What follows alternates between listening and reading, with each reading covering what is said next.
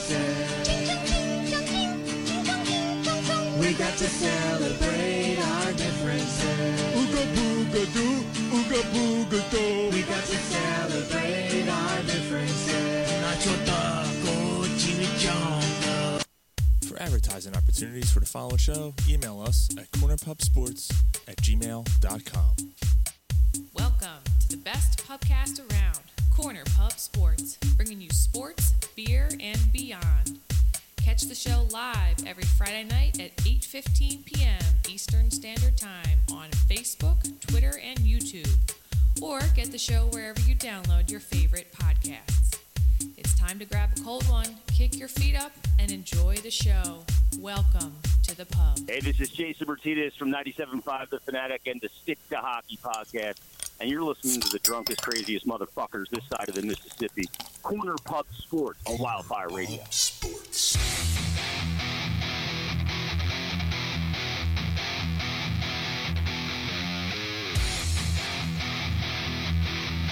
Bunch of childs.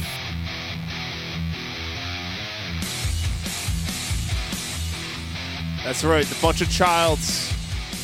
The bunch of childs are back.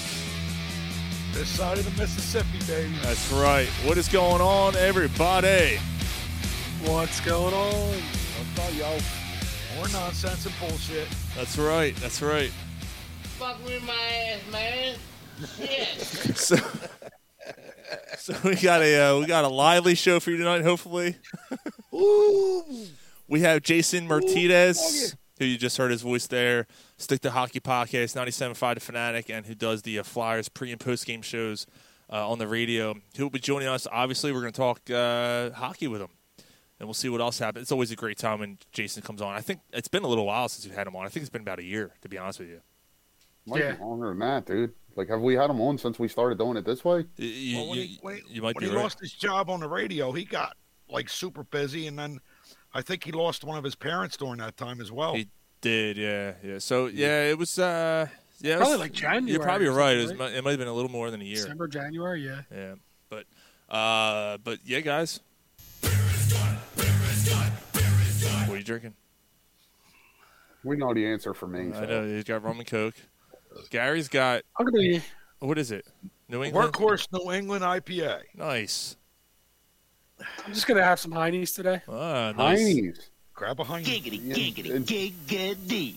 Enjoy the headache tomorrow, Mike. I just No, this is opened up. supposed to be to not get a headache.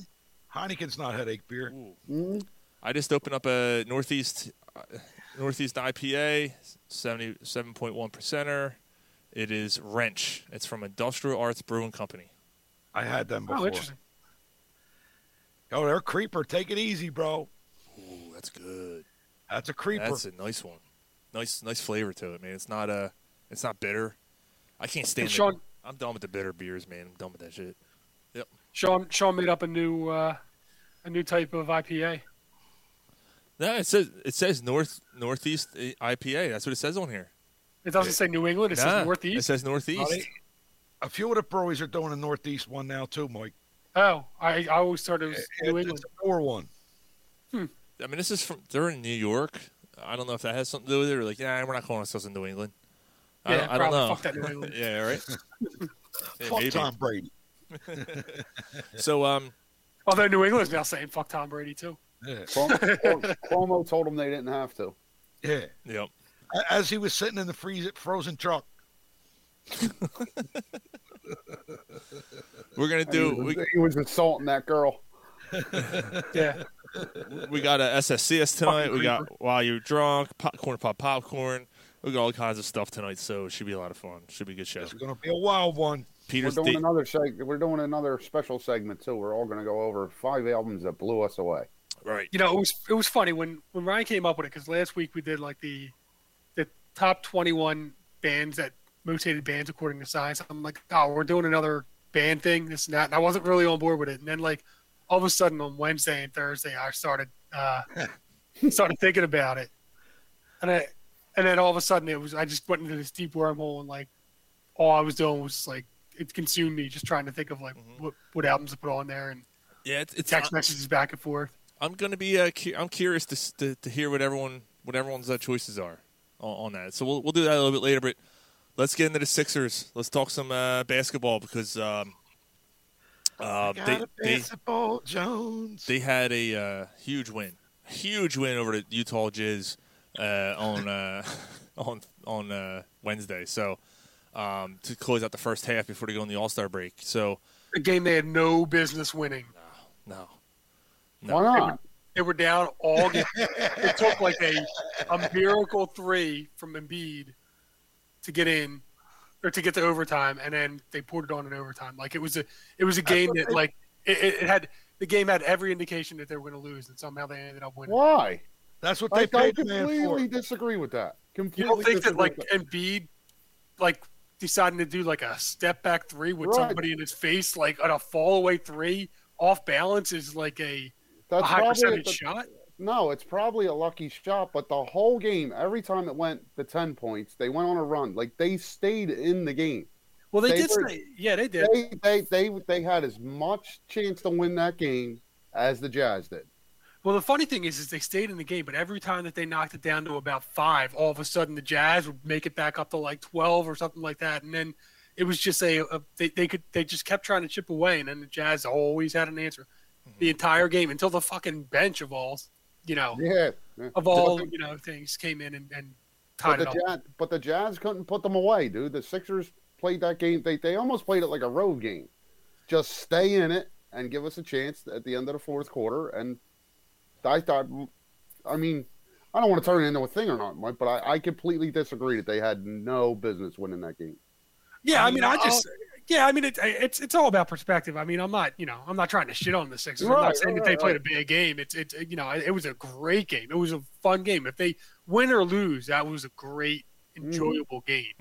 But it's just like the way that they ended up getting to, there's games where where the sun shines on you and you end up hitting some, crazy shot, the fucking quadruple bounce that knocked them out of the playoffs. Right. Toronto had no business making that shot. Kawhi Leonard had no business making that shot. I hear what you're saying. Like, I hear what you're saying. Yeah. Gotta shoot your shot. I'm not even a fan, and Joel Embiid is just in a zone this season. There's no stopping him. Yeah, I just read about the fact that he became the odds-on favorite, like something like plus 160. So not even like a pretty heavy favorite. Yeah, I just ahead saw of LeBron that. and everything. Yeah. Yeah, it's Joel MVP'd. He's first right now, like Mike just said in the rankings, I guess, or the odds, and it's Joel, and then it's LeBron, and then it's Harden. No, it's Dame Lillard. Oh, is it? Yeah, Okay. they have Lillard third, Harden's 5, and I guess Doncic's up there, Doncic's yeah. 4. Yeah. That's Jokic. good company, and he's number 1. It's Jokic. Oh, Jokic. Yeah, Jokic. Yeah. I was going to say Jokic. Jokic is probably up there too. Yeah. I'm sorry, Yeah, Jokic is 4. Yeah. He's number 1 in all that company. That's good company. I always mix But them that's up. yeah. But you know what the funny thing about that is, well, not funny, but the interesting thing about what Embiid's doing is he played against probably the top 2 defensive centers the last 2 games, and he dominated both of them. Between Turner and Gobert, or Gobert or whatever. Yeah. You think about it, even like Anthony Davis, like they didn't play last year because he was with the Lakers, but like he dominates Anthony Davis every time they played. Yes, they do. Like when he was with the Pelicans. It's almost like he takes his game to another level when he knows that he's got something to prove. Mm-hmm. Well, I mean, that coach he's playing for, that helps. Oh yeah, Yeah. It's definitely. different. Like there's just a different vibe with the whole team. Like they all know what they're supposed to do, where they're supposed to be. Like they've completely bought in with Doc Rivers. I mean, if they got anything remotely close to what you were hoping from somebody like Danny Green, right? And if Carey kind of like played the way that he played at the beginning of the year, because like it's the only problem with that team is that there's Embiid's obviously amazing. Harris has been pretty solid, almost. Yeah, he's having very consistently solid. I would say he's pretty close, if not surpassing a career year right now. He's having a fantastic season. Mm-hmm. So Simmons, I would say about 75% of the time is really good. Mm-hmm. The other 25%, and then the rest of those guys, it's almost like a coin flip. You got guys like Curry, Danny Green's like 20%. You got guys like Korkmaz who could light it up. Shake Milton's been somewhat consistent, but every once in a while he's throws in a clunker. Thibel's defense is awesome, but offensively can't shoot. Yeah. Yeah. So there's just so many of those types of guys on this team. It's just like if they all kind of figure it out, it's it's ridiculous. They're already the top team in the East. So they still got to make a move, man. They got to make a move. Yeah, definitely. I just wanted to hit on Steve's comment. He just dropped in the chat room there. Donovan Mitchell gets ejected at the end of the fourth quarter of the Jazz Sixers game and throws a tantrum and hits the Gatorade cooler and hits some random dude who's just sitting on a chair. No, he did. No, to his defense, he did go. He up did go over, but what the fuck? I don't want to hear that the foul shot disparity and all this like somebody took you shot up threes. You shot 50 fucking 3-pointers. Mm-hmm. You're not gonna you're not gonna go to the line. Right. Like yeah, and that's their game.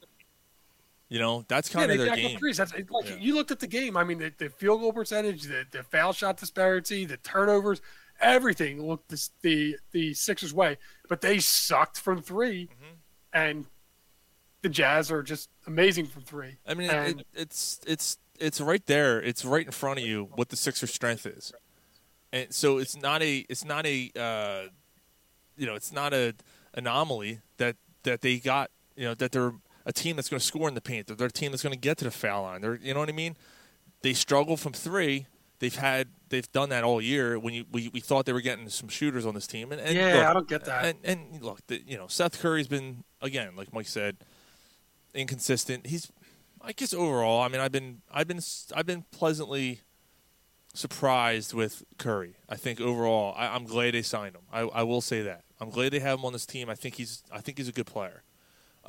Danny Green has just been abysmal. I mean, he's been horrible. So he hasn't been that good defensively either. No, defensively he's horrible. I think that's the problem with them right now. The fact that you have to start Seth Curry and Danny Green. Mm-hmm. Like one of them guys need to come off the bench. Uh-huh. Danny Green, like it's kind of the JJ Redick factor. If you ask me, like when JJ Redick was here, yes, like when he was hot, he lit it up, right? But they never took advantage of JJ Redick's best aspect. Like JJ Redick off the bench is where you would really have taken advantage of him. Because you're off the bench, you're not worried about that defensive line. Go in there and hit some shots. That's all we need you to do. And Danny, they got to make a move, man. But the problem is what move can they make?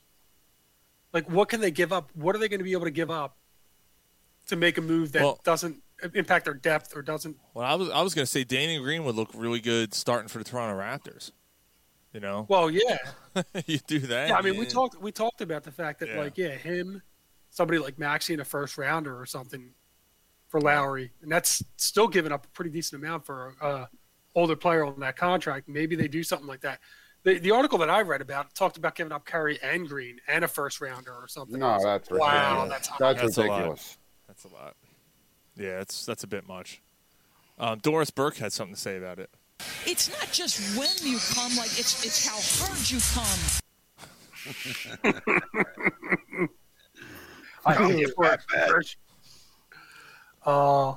Doris Burke, she's awful. You ever see her without glasses on though?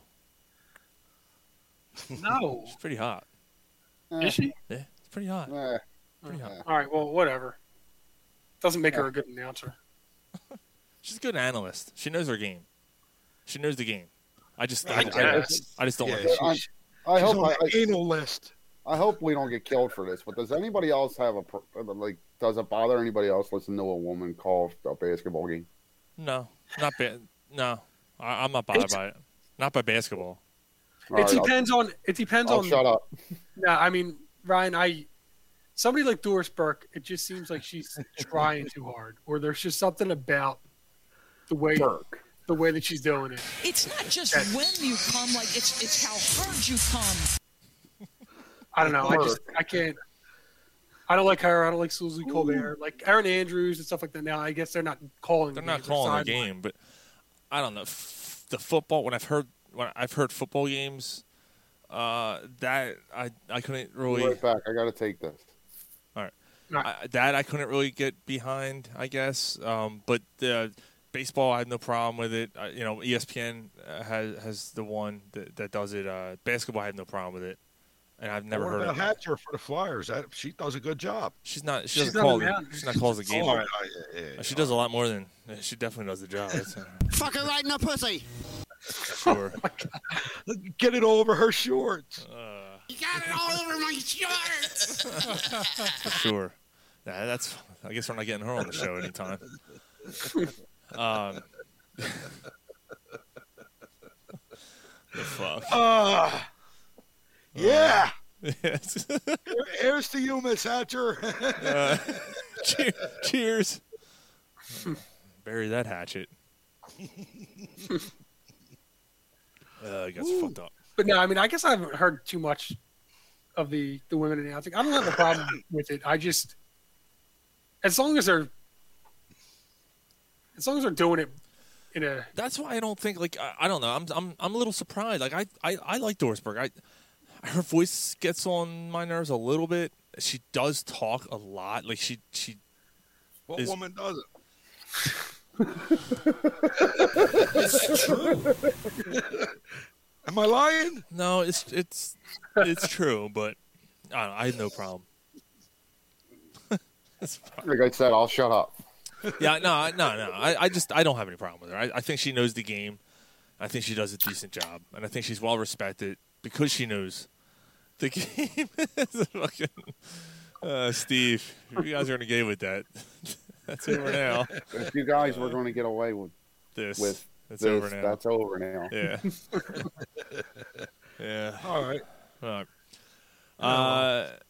So you know what? While we are talking about the Sixers, before we wrap up the Sixers, because we do have a lot to get to before Jason comes on tonight. Real quick, because we didn't get a chance to bring this up last week. The Sixers' second half schedule came out last week. Well, I mean, it's been out, right? Or did it just... 2 weeks ago. The second half schedule. They didn't actually even announce what the schedule was? It was announced. Yeah. Shit. Yeah. No, they didn't, because they didn't know what they were going to be going through with COVID and shit. Well, yeah, I get that. I didn't know that they announced the first half schedule and then they were going to announce the second half later. Mm-hmm. That's crazy. All right. So it's a tough one. It's tough. So you know, I'll run through it really quick. Bulls versus Spurs, Knicks, Bucks. But here's where it gets kind of crazy. So you got the Bucks, you got the Kings. You know, okay, and the Knicks are playing decent. The Warriors, the Lakers, the Clippers, the Nuggets. That's a tough stretch. That's a really tough stretch there. There's a chunk towards the end of March too, where they start a 10-12 game road. Yeah, trip, it's man. 1, 2, 3, 4, 5 games in a row. Is the Knicks, Warriors, Lakers, Clippers, Nuggets.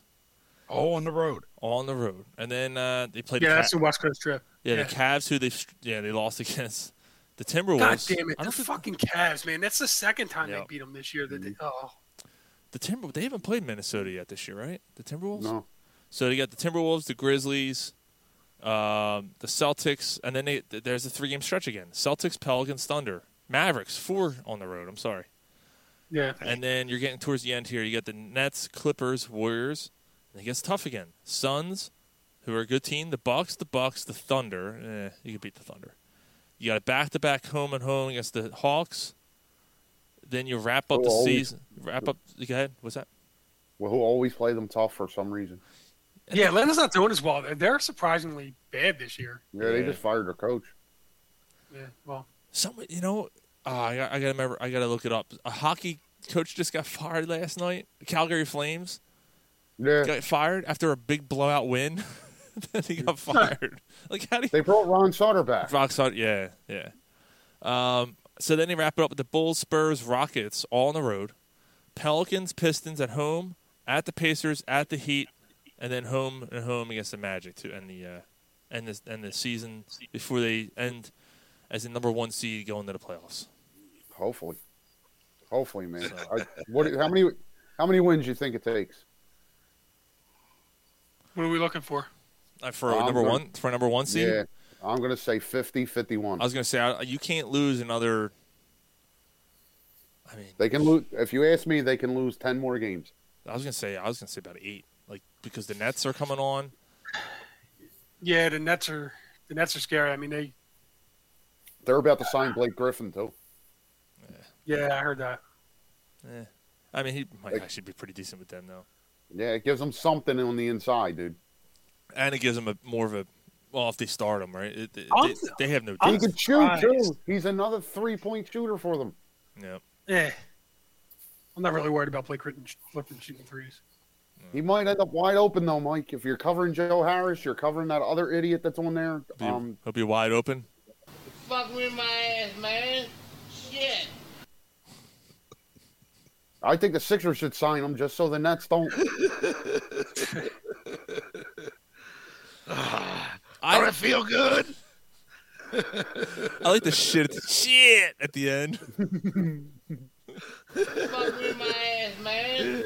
Shit.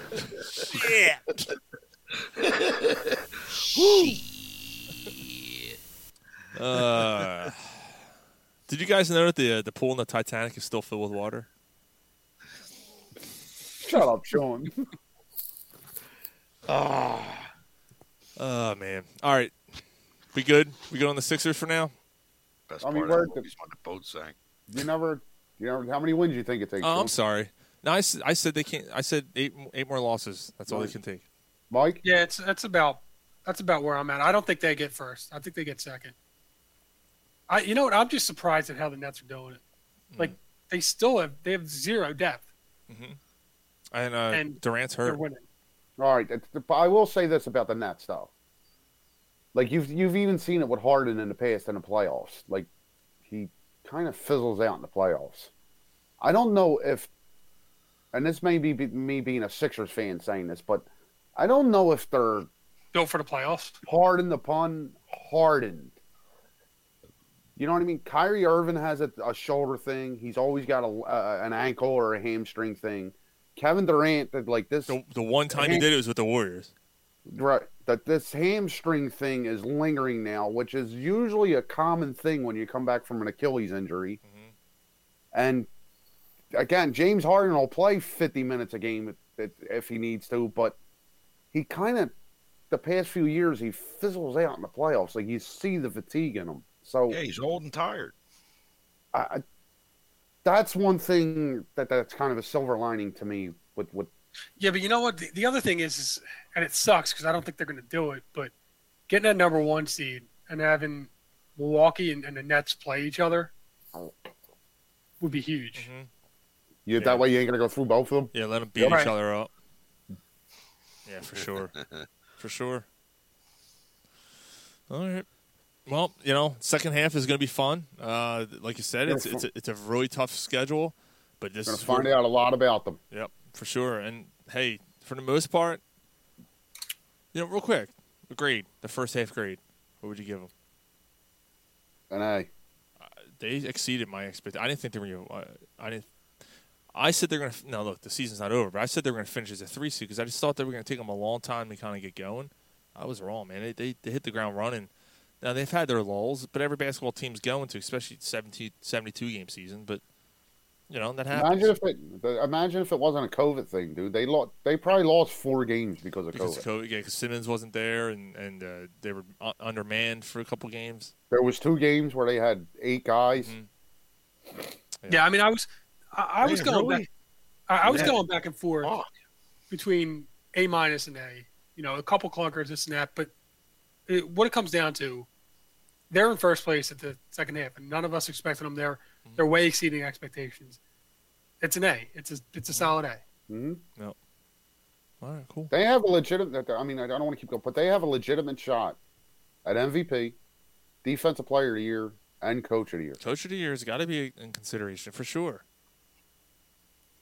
Yeah, that'd be. Yeah, what were they, like the 6th seed or something last year? And now they're a 1 seed. Mm-hmm. Yep. Yeah, that's a big jump. I mean, they made some changes, obviously, personnel-wise, but that is quite a jump for them. Yeah, but I mean, even without it, I mean, every one of their big 3 is playing better this year. Mm-hmm.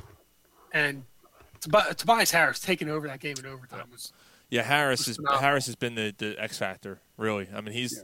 And we called it though, like when they signed Curry and Green, like we called it that he's not their number one shooting option anymore. Yeah. And that's like the pressure's off him. Like he's just playing. And under Doc Rivers' scheme, we thought that Tobias had a chance to do something different here. Mm-hmm.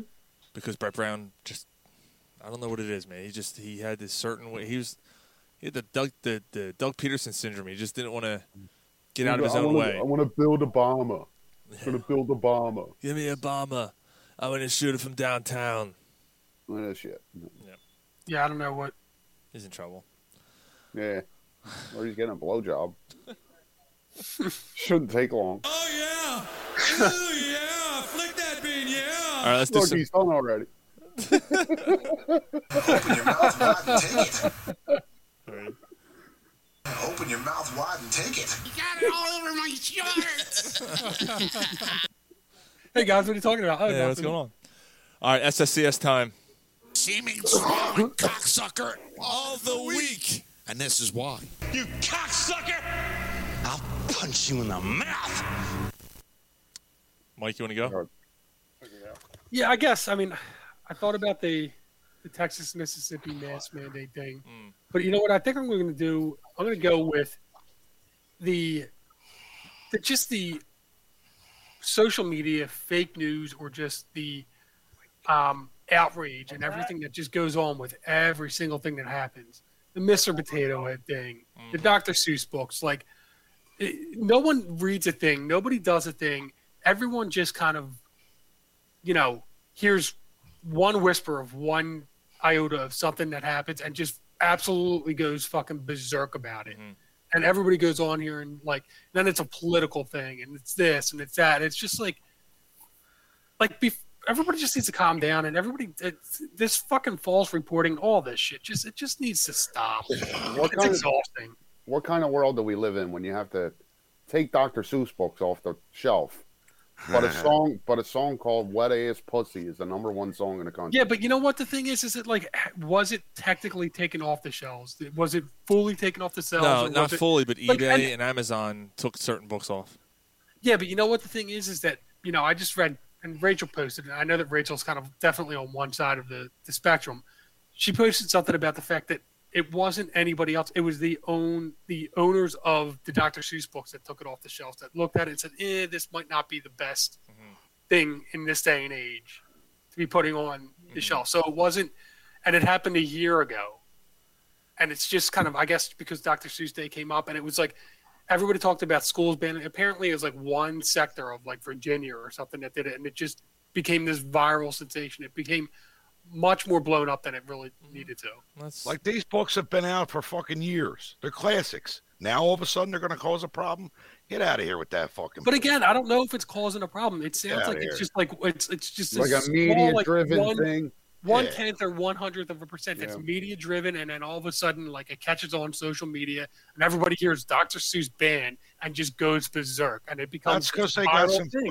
They got a cocksucking millennial as their fucking public relations guy. Let's get them off the shelves. Let's stir this up. Get out of here with that. Leave them books alone. Yeah, cocksuckers. Leave those books alone. That should be the name of the show. Leave those books alone, you cocksuckers. You cocksuckers. So anyway, that's it's not even the books. It's not the. It's just the people. Just the fucking people. Social media. People in general. Seeming swallowing cocksucker of the week. And this is why. I think we just explained who that was. I'll punch you in the mouth. Go ahead, Rye. I'm gonna go with So last night that game with the Jazz and the Sixers. But overall, in the NBA, it's every fucking foul call. There's somebody. Yeah. It's every fucking whistle. Every single whistle. Complaining. Right. The refs are not going to get every call right. They're also not going to get every call wrong. You could call a foul on every single play that goes into the post. Every single play. Yeah. You know what? You know who's one of the worst of it? That that Tice guy from Boston. Oh my God! Talk about a semen swallowing cocksucker. Like that dude just like everything. It's just like, dude, stop. You know who's really bad with it too is Luka Doncic. LeBron's bad too with it. LeBron's really yeah. Always crying. He's always acting like he just broke an arm when he falls. Holding his head. Somebody blows on him and he fucking hits the deck like he got shot. And that's why people don't like him. Is because he's a fucking. And he's another he's one in particular. Like they're not going to let a call go on you. Right. So stop fucking bitching. You're right. Like, you get 90% of the calls that you shouldn't. Right. Yeah. That's So why he shut the does fuck it. up. He's going to but keep you know what, doing it for that reason, bro. Well, he's prima playing donna to cocksucker. win. He's playing to win. He's working the refs because that's what gives him the competitive advantage. In a sense, I get it, but Fucking it's still say it, bags. it's still annoying. Seeming swallowing cocksucker of the week. And this is why. You cocksucker! I'll punch you in the mouth. Gary, do you have one? I do. All right. You guys are going to be a little upset with this one. Carter Hart for his in-net struggles. Come on, buddy. You're the only one that's going to be upset with that, man. You're the one that called them multiple Vincent Trophy winners. Hey, it's still early. His skates never Still touched early. the ice at the Wells Fargo Center, and this dude said multiple Vezina Trophy winners. Why is he an SSCS of the week when his last start was a shutout? Well, you know. Just got to, even a blind squirrel gets a nut. Jesus Christ. Oh, so now he's just a blind squirrel? Oh, my God. No, I didn't say any of that. Gary. Relax. What did you just call him a nut? The fuck? English, motherfucker, do you speak All it? right, I got one. Seeming like a leaf in the swallowing wind swaying around cocksucker back and of forth. the week. And this is why. You cocksucker! I'll punch you in the mouth. Mine, Shake Milton. mine is Les Miles, the former LSU coach. Nice. A bunch of stories came out where basically he was inviting like underage girls to his dorm, his office or whatever, and was sending them inappropriate text messages and then have them come into his room. And apparently, like, first of all, why would you go to why would you go to this guy's room? I know, like, oh, it's the football coach. But She said she was 18, Your Honor. Who am I to call her a liar? So he's talking about like under 18? like underage, yeah, they were underage. I mean, Well, underage is under 21, Sean. No, is it underage? Underage. 18. I mean, it doesn't make him any less of a scumbag, but at least is he a criminal or is he just a scumbag? No, I think it's just he's just a scumbag. He didn't do anything. He didn't rape him or anything like that. He didn't do. Right. But apparently he would have. He's a 30-year-old man. He would have them come into the room, and like apparently they would feel really uncomfortable. Like, he would say or do like really kind of weird things, and so he's being called out on the carpet for it. And these are stories apparently for years. I mean, this has been going on for a long time ago. Obviously, since he was the coach, he's not the coach anymore of LSU. This is while he was a coach. So, but the stories are now coming out. So, you dirty old man. Yeah. Oh, he finally retired. What did he retire? Yeah, he's not. It's what's his face? He's friends with Sandusky. I knew it was coming back. Oh man. Nah, it's he was fired back in like, I don't know, 13 or 14. They got that dude that talks like Yosemite Sam now in LSU. Yeah, that's Ed Orgeon. Yeah, there you go. That's what I think we're gonna do. Well, we did some good recruiting. That's why we won the national title. You sounds like he's gonna have a heart attack. Fucking Russian rabbit. I'm gonna get my rifle and I'm gonna shoot him. That's what I'm gonna do. Goddamn, she's my sister's cousin's uncle's wife's sister's brother. See what happened here is I got this job because she's my brother gosh. was fucking my sister, and my sister is the head of the athletic department. She's got my goddamn wife. Just kick your sister in the chin already. Yeah, my brother got my sister pregnant, and now that kid is now my he's my love child. Spit it out, you cocksucker. That's what Ed Orgeron's trying to do. All right, so Go get my rifle. That's what I'm gonna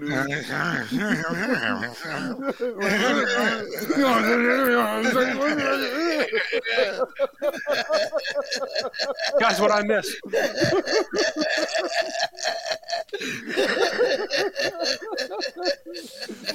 Mike leaves and comes back. We're still doing it.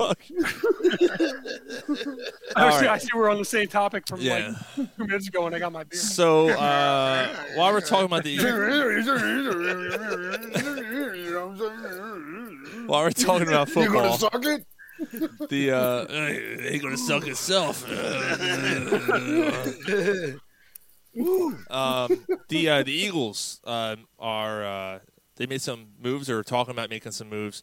I think the big one of the week is Jason Kelce, and the only official one really is Jason Kelce is returning for one more year. I don't know about you guys, but I gotta.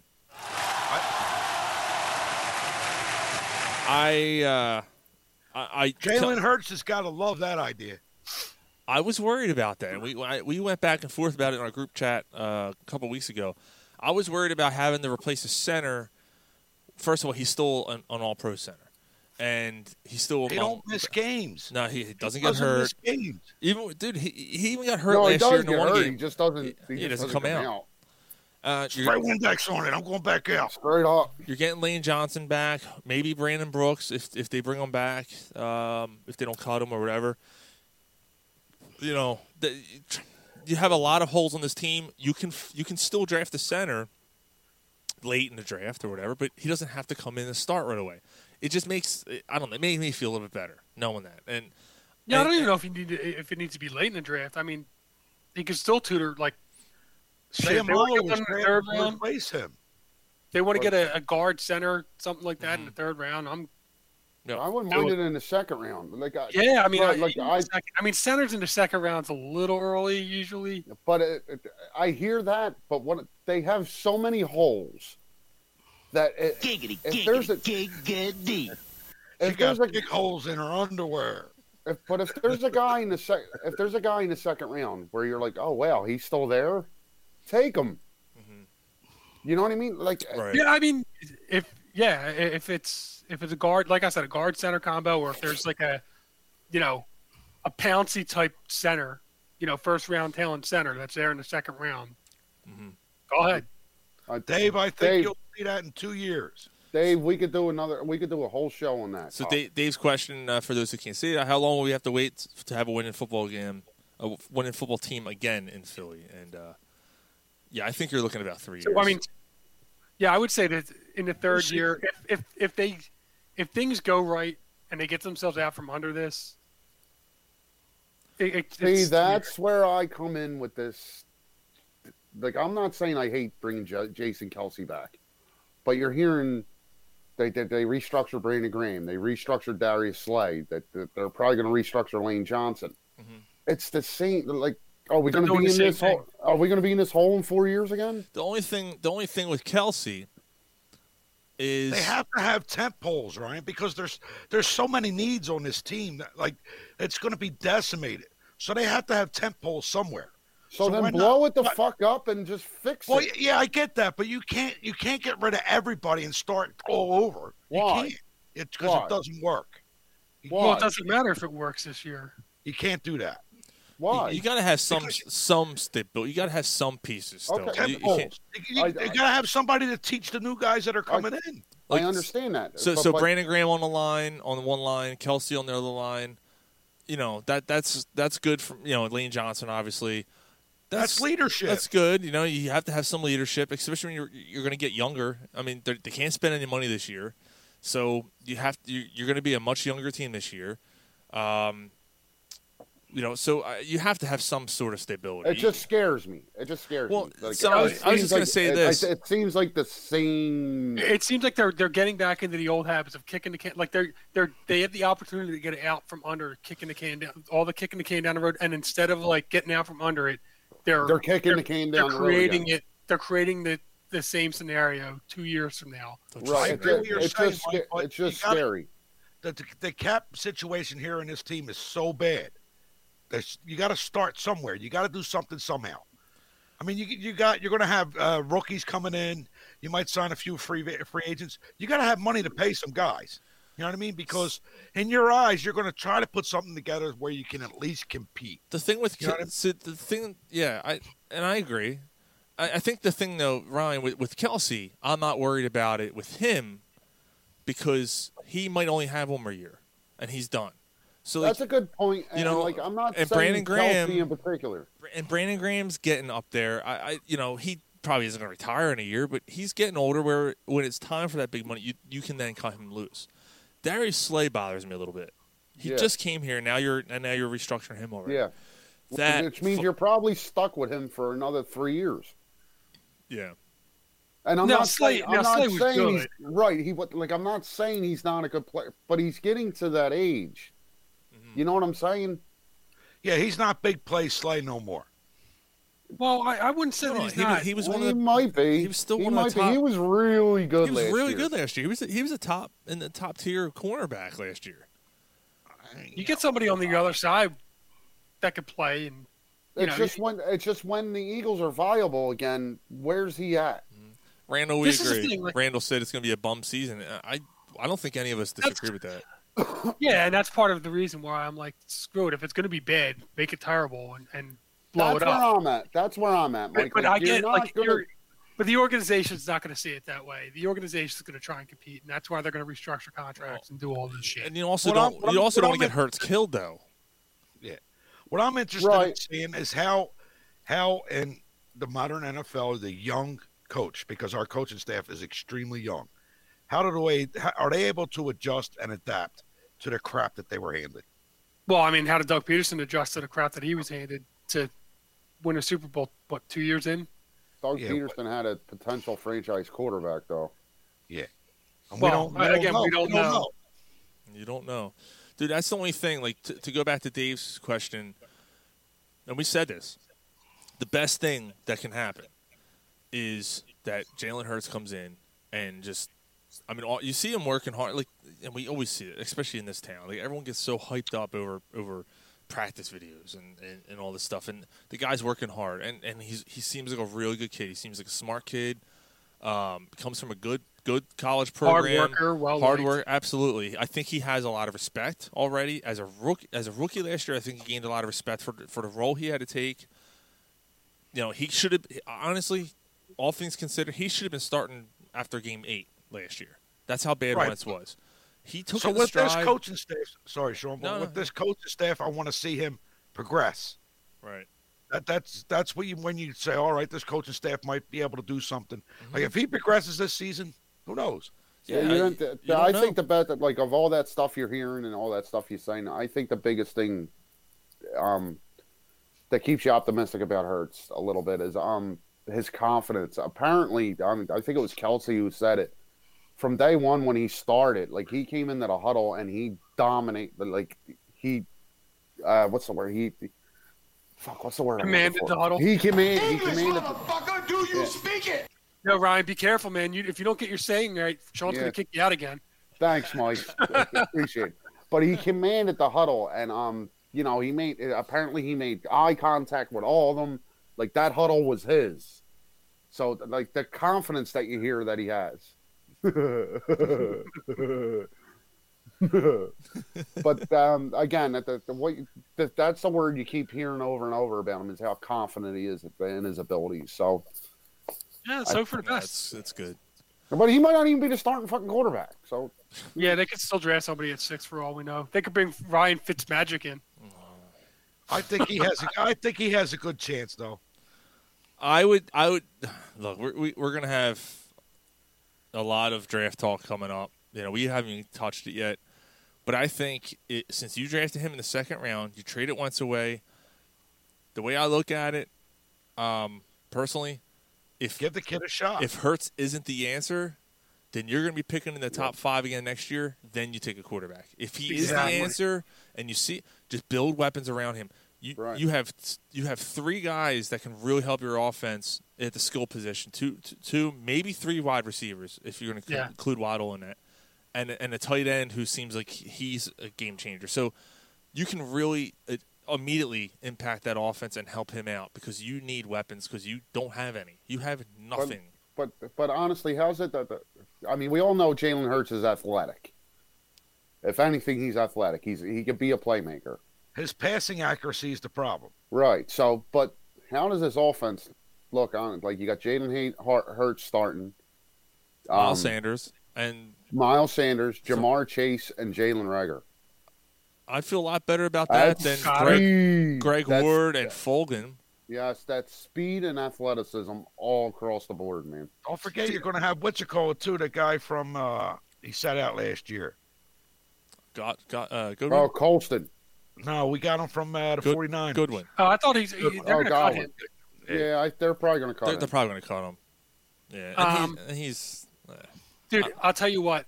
I don't know. I can't say with 100% certainty, but I really, really may consider not watching a football game if they draft Trey Lance or whatever that North Dakota State quarterback is. Yeah, you do if that. They draft him. I may not watch football. Even Justin Fields. Ohio State quarterbacks don't transition well in the NFL, man. Hey, you leave Bobby Holding out of this. I'm trying to think of the last Ohio State quarterback that was. There what? There's not one. They don't do well in the NFL. What do you guys think about Derek Barnett being let go? Possibly, he's going to be due $10 million this year. He's a bust. He's a bust. It would put him in the top 15 range of defensive linemen. Right now, I think he's ranked like 54th. I mean, I'd like to have him here. I don't want him here for for $10 million though. Yeah. He's hurt a lot. He takes stupid penalties. He doesn't make enough plays. Like, he makes a play here and there. Yeah, it just sucks giving up on a first-round draft pick like that. But personally, I think Josh Sweat is the better choice. And he's cheaper. Yeah. Okay. I mean, you're not losing much between the two of them. Right. And Josh Sweat's relatively young too, right? Yeah. Like, I love that pick when they picked him, but yeah, he looks like a bust. Yeah, it's part of probably my issue. So he goes to another team. Yeah. Who? Sweat? No. Barnett. The Packers will pick him up and he'll blow it up. What do you? What about Brandon Graham? Do you want them to keep him? I like that idea. I think yeah, like he's the one veteran to me that I don't care if his play deteriorates. I want to see him retire an Eagle. That play he made it to win the Super Bowl. Like we don't win the Super Bowl, he doesn't make that play. Tom Brady was going to take them down the field and score. I feel the same way about Jason Kelce. All right, I mean, I'm not saying Kelce. Like, I'm not saying. No, I get what you're saying. You know what I mean? But Brandon Graham. Oh, Kelce. Fuck with my ass, man. Shit. But Graham's the one I want to see. Like that sentimental thing. I want to see him retire an Eagle. Grab a hold of this Viking beard, boy. I don't know. I'm weird like that with him, with Kelce, only because the guy's speech. It's the speech, dude. It's all that. It's everything. It's the way he plays, the leadership. He's always open about everything. He's he's a Philly guy. Absolutely. I seen a meme today on it's Jason Kelce at the podium and he's in the Mummers Get Up, right? And it says Eagles restructuring contracts. It's the whole damn team. That's good. That was great, man. I'll never forget that, man. That was, dude. He was crowd surfing, like he was hammered. He was hammered, dude. It was great. Yeah, dude. I'll never forget that. He's sitting there and he's holding back. He doesn't want to curse. He's saying every other word. It's like freaking, and then all of a sudden he lets out one F-bomb, and then it was just, and then he kept going up, and then all of a sudden, it was great. Yeah. You see Jay Ajayi like. Just loving it, man. That was awesome. Yeah, I'm glad he's back. I'm glad they're going to keep him, and hopefully he retires as an Eagle. I know you don't care about the sentimental thing. It's with Kelce, though, with me. yeah, I'm like, I don't want to see him play somewhere Mhm. else unless he just retired. That would have been one thing. I mean, what are you gonna do? But yeah, I think this is gonna be it for him, though. I'm actually surprised. I'm surprised because he knows what the city. He's not a dummy. No one on the team's looking at. I don't know. Maybe when you're playing on teams, it's different. But like, you're having a transitional period. You have a new coach, a new quarterback, all this stuff. Like, I'm probably not going to win this year, but fuck, I'm going to play. Brandon Graham said it. All but said it was going to be a tough year. Yeah. So the thing is like I'm always the numbers guy, and I'm always the one that's going back to it. These guys that you're paying this year, like if you're saving the money this year, you're able to allocate it. Like they allocated money from this year to build the cap down that they knew was bad this coming year. So the money that they're not using this year. So if they didn't keep Kelsey, if they didn't keep Graham, that money would help them to kind of get out from under where they are more quickly. That's the one side. Of the other side is the sentimental value, and it's kind of like they're going to be bad. What's $10 million in cap space that they'll get out from under in another year after this? Like, is it really going to matter even possibly next year? Right. Probably not. Like so where they're at, maybe it's okay. Yeah. But Kelsey said, apparently today he said, last year was a tough year. I don't know where this team's going next year, but he wants to make sure they're just left in good hands. He said. Okay. And, that's and, nice. and right now, I don't feel like I would leave the position in good hands. I see. I agree with that. I 100% agree with that. I think they would have been in a little bit of trouble. The good thing, though, I don't think this is going to take a long. And go back to Dave Peterson's question again. I don't think this is going to take a long, because the following year, not this year, the following year, they're going to be in a surplus. They're going to have money to spend. So that's what I say. 2 years. Yeah, getting honestly, I mean, we all hate that it went down this way, but getting Wentz,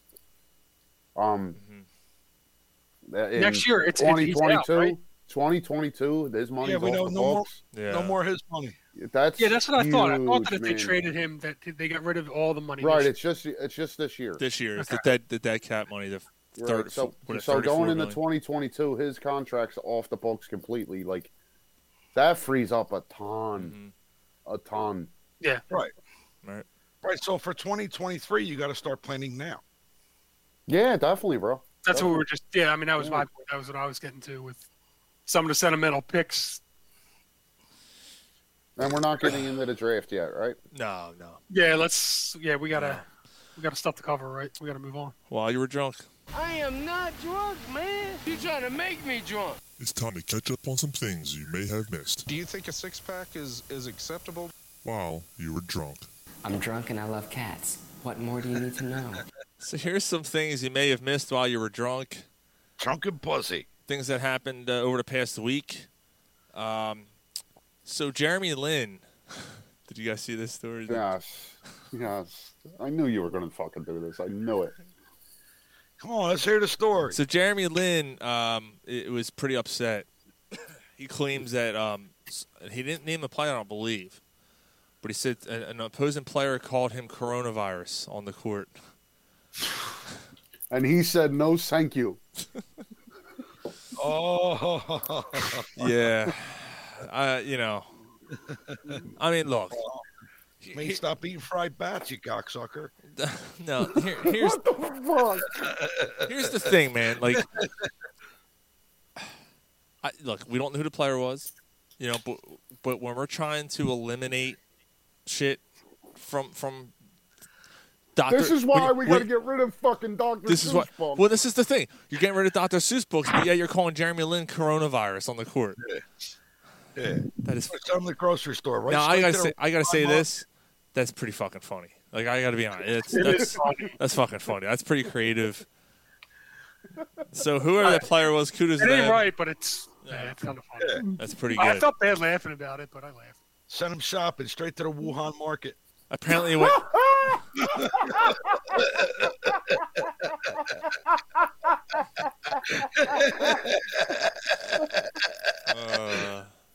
And this is why we don't have a nanny advertising. Oh my god! Apparently, Thank you. when he said it to Lynn, his eyes squinted a little bit What'd you say? You guys are fucked up. Yeah, we're fucked up, and you just feed right into it. Coca-Cola. Yeah, look, you brought up the fucking story. You knew what you were getting into. You knew what was going to happen. Well, might as well stay on topic. Coca-Cola Company had an event, a seminar, an online seminar, where they were basically telling their employees to be less white. Yeah. Basically to say, don't be as confident, don't be as arrogant, don't be as what was the other one? Righteous. Some other things like that. Basically saying, be less white. Basically, be Robert Downey Jr. in Tropic Thunder. Like, what does that mean? Like, what is that? Like, why is that not national? Like, oh my God! I'm not getting into this. This is going to turn into something. Let's move on to the next subject. It's just crazy. It's a double standard. It is. You can't reverse that. I don't know. It's pretty crazy. All right. Shut up. The Baltimore Orioles. So spring training officially kicked off during the week. The Baltimore Orioles' first game was Sunday, and Trey Mancini came up for his first at bat. He didn't even know there was only about maybe 1,000 people in the crowd down in spring training. They gave him a standing ovation, and they gave him some time, and the umpire gave him time and all. Well, here it was his first at bat since being diagnosed with colon cancer. He had colon cancer the year before. He missed the entire 2020 season. So Trey Mancini. It hurts. So Trey Mancini got need a pillow to sit on. Had a standing ovation. You fuck.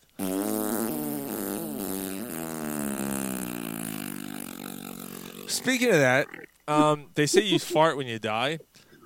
Irv Cross, rest in peace. You bust a nut too. Irv Cross was what? Is that when true? You die, you bust a nut. I had never heard that in my life. No, you don't. You pee in your shit. Nah, you don't bust a nut. No, you don't. I'm coming day and night. What?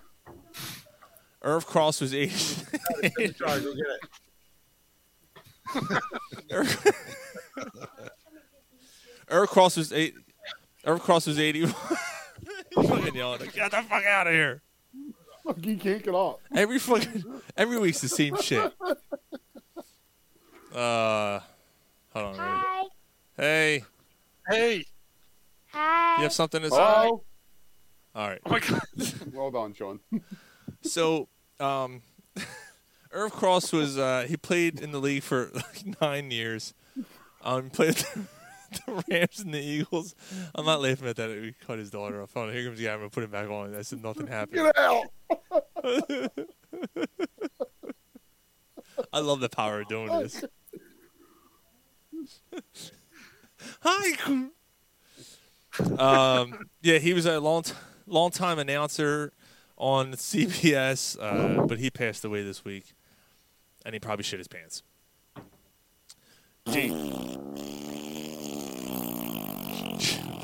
J.J. Watt went to the Arizona Cardinals. What do you guys feel about that? Because a money thing. That was the team that was going to pay him the most. That's all it is. I think he wants a ring. Is he going to get? He's not going to get a ring with Arizona. Arizona has a good team, man.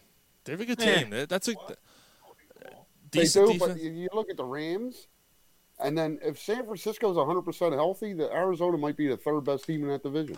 You're forgetting Seattle with Russell Wilson. San Fran is going to have a comeback season. They're going to get healthy. Mm-hmm. Yeah. So I think his best bet would have been going to Green Bay. Like if he really wanted a ring, I think his best chance would have been Green Bay. Yeah. Like you said, maybe it's a money thing, but again, no. I mean, how old is he? He's in his 30s now, right? 31. I mean, he's 32. hurt. He's hurt. It seems like every year. Yeah. Yeah, he's just trying to cash in at that point. But he's trying. But I do think it was with a team that he thought could do something good. Yeah. Like he wants to be on a good team, but and he wants to get paid. He wanted to get paid. I think he stated that actually. Like he wants to compete. He wants to be on a good. But I think he stated that he wanted to get paid. And he's got $23 million guaranteed over 2 years. You get that kind of contract in your 30s. Yeah, it is impressive. Yeah. And you're getting a great leader with him on the team. Gary talking about J.J. Watt going the. There's another pass rusher on that line though that J.J. Watt's really going to help. I forget what his name is. So he gets hurt. No, I don't remember his name either, and it's terrible. But he's like J.J. Watt and this guy are like 1 and 2 in sacks over like the past 5 years or something. Yeah. J.J. Avery Watt or something maybe. Gerald Avery, is that it? No, that's the Eagles. Yeah, that's J.J. Watt. He'll get hurt. Looking it up, Sean. Yeah. Trying to. Oh, Samsonite. I was way off. They got 2 good linebackers too. Actually, Michael Kendricks playing. Not Michael. Hakeem Nicks. Cletus can't. Oh no, Jesus. They've got Chandler Jones. That's it. Yeah. And they have Robert, the MD sheet, whatever his season. They drafted him 3 years ago. Yeah. They got the linebacker out of Temple and the one that played for the Eagles. They got Marcus Golden. The one that played for the Eagles. Hicks. Oh, the linebacker. Yeah. Yeah. He had a really good year. I liked Hicks, man. I liked Hicks. He's another one who got hurt. Yeah. Mm-hmm. And my last one, and we'll get to our albums segment. The last story is that MLB announced that June 2nd every year will now be known as Lou Gehrig Day, where they're going to try to raise awareness for ALS game-wide, which is pretty cool. I don't know if they're, what is actually going to happen there. I'm sure they'll do some video, montage and. No all wears number. Everybody all wears number. Yeah, maybe. Yeah. I think they're coming out with this now. I mean, right? He's been, yeah. I mean, he died of Lou Gehrig's disease. How did he not see that coming? Right. Like, how did MLB not see this? ALS, a long sleep. Dude, what the fuck, man?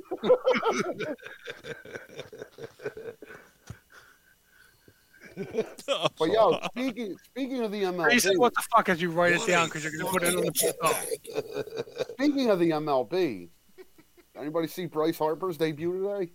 I did not. No, heard he cut his hair. Yeah, but 3 pitches in, hit like a 500-foot home run. Did he really? Yeah. Good. Good and shit. Dude, he's jacked. Have you seen? Dude, he's gotten bigger.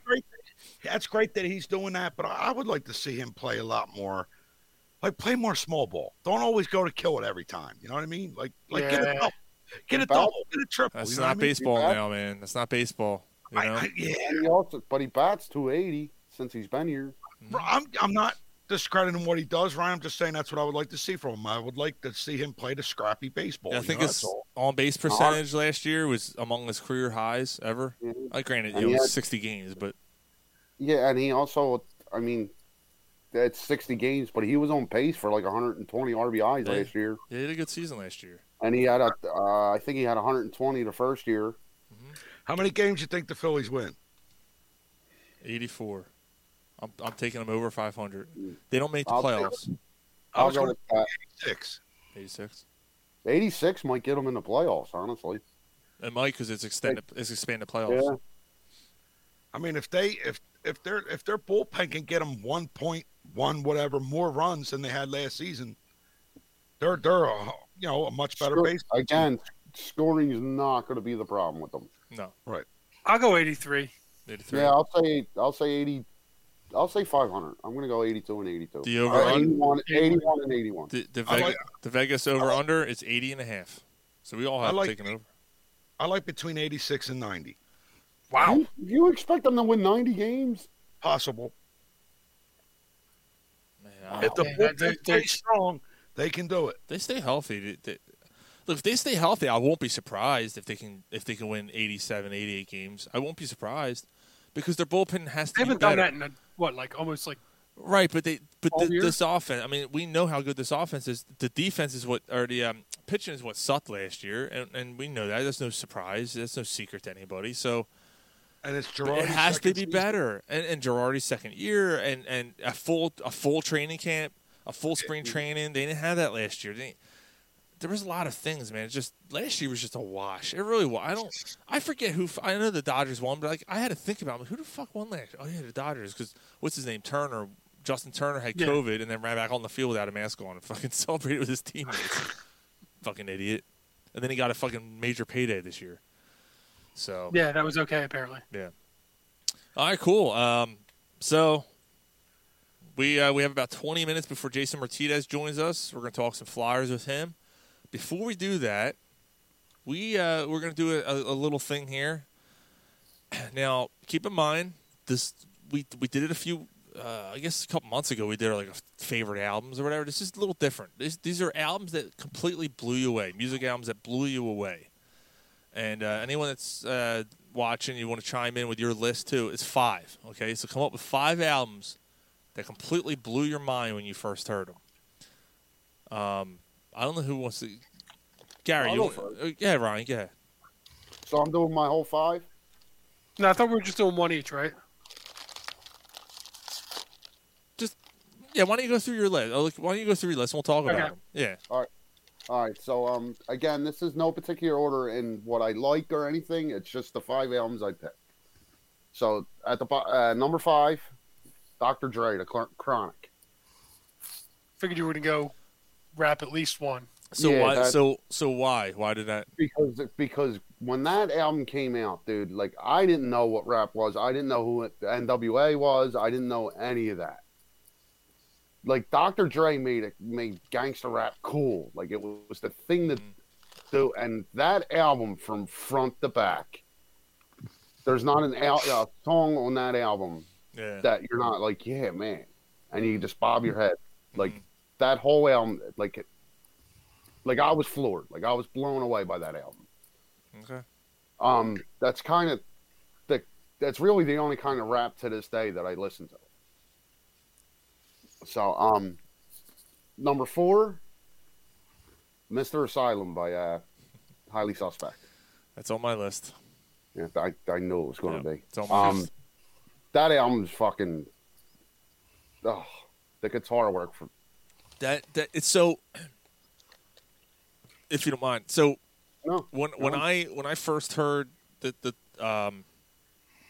song Bath You guys have Salts. to get me a copy of that. Yeah, the song Bath Salts. When I first heard that, I went, it's a straight ahead, cut to the chase rock song, in your face, and just boom, boom, boom.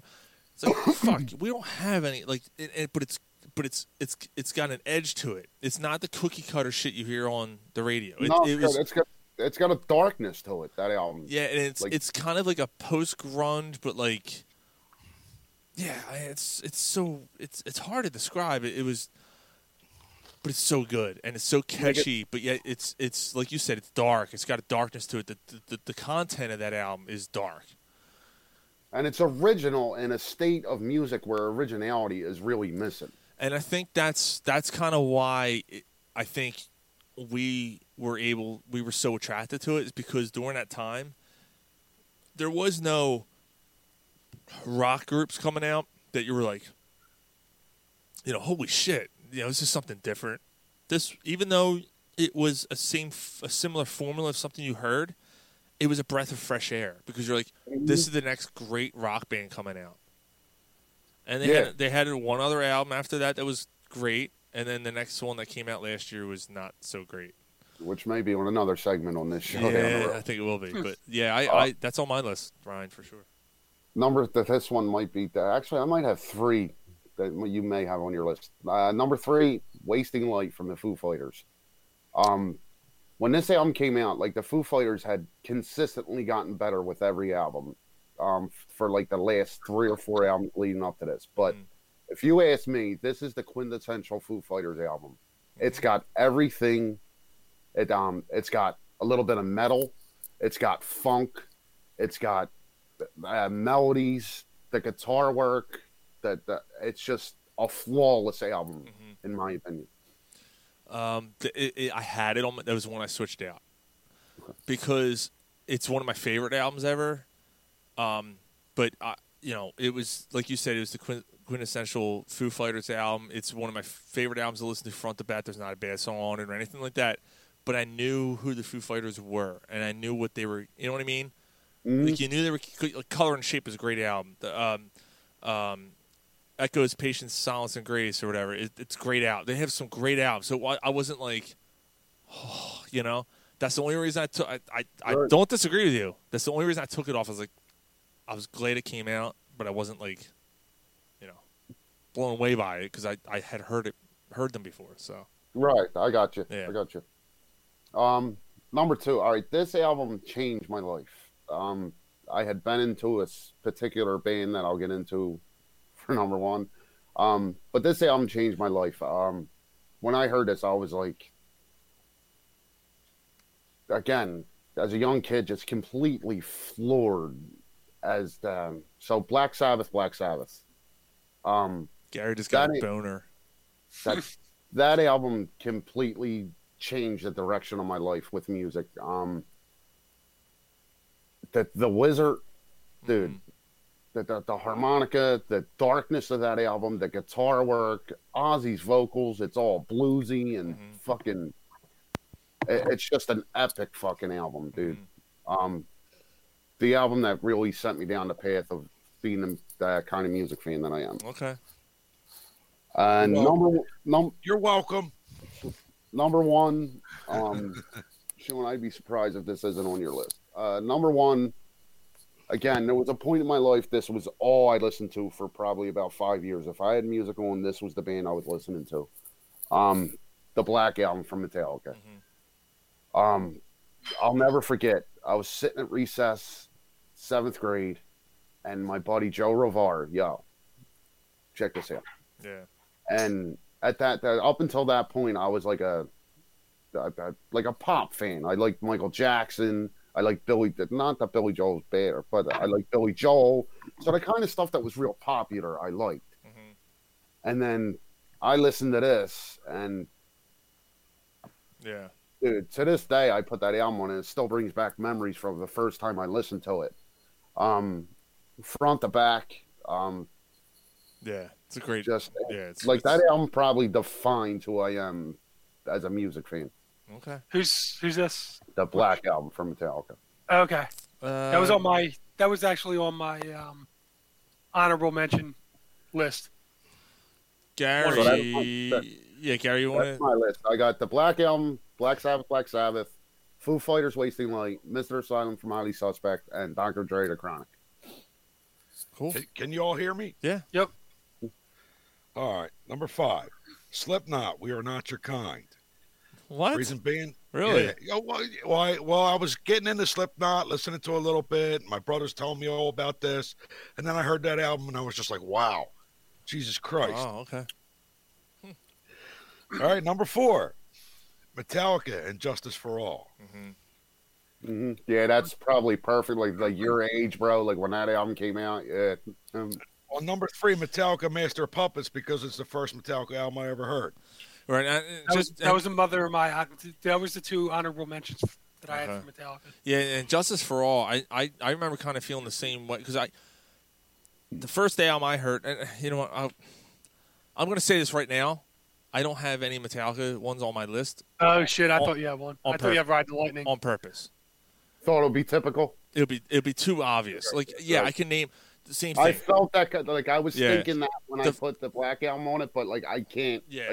No, and I agree. agree. That you put the Black Album on, Ryan, because that's the album that everybody says that like they went like mainstream and that was the first one he really heard, right? So. Yeah, that was the first album I heard from them.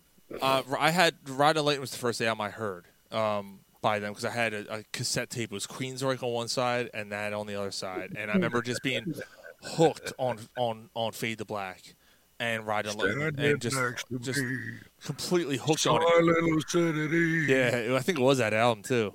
The only thing, like, because Master Puppets and all, but I'm trying to think. The next full one I heard was the Black Album, But when I came around to Injustice for All, dude, I was actually a little scared because the drums were so like. That's a phenomenal album. Yeah, and that album is probably their most aggressive. It felt evil. Yeah, they are like madly pissed off on that album.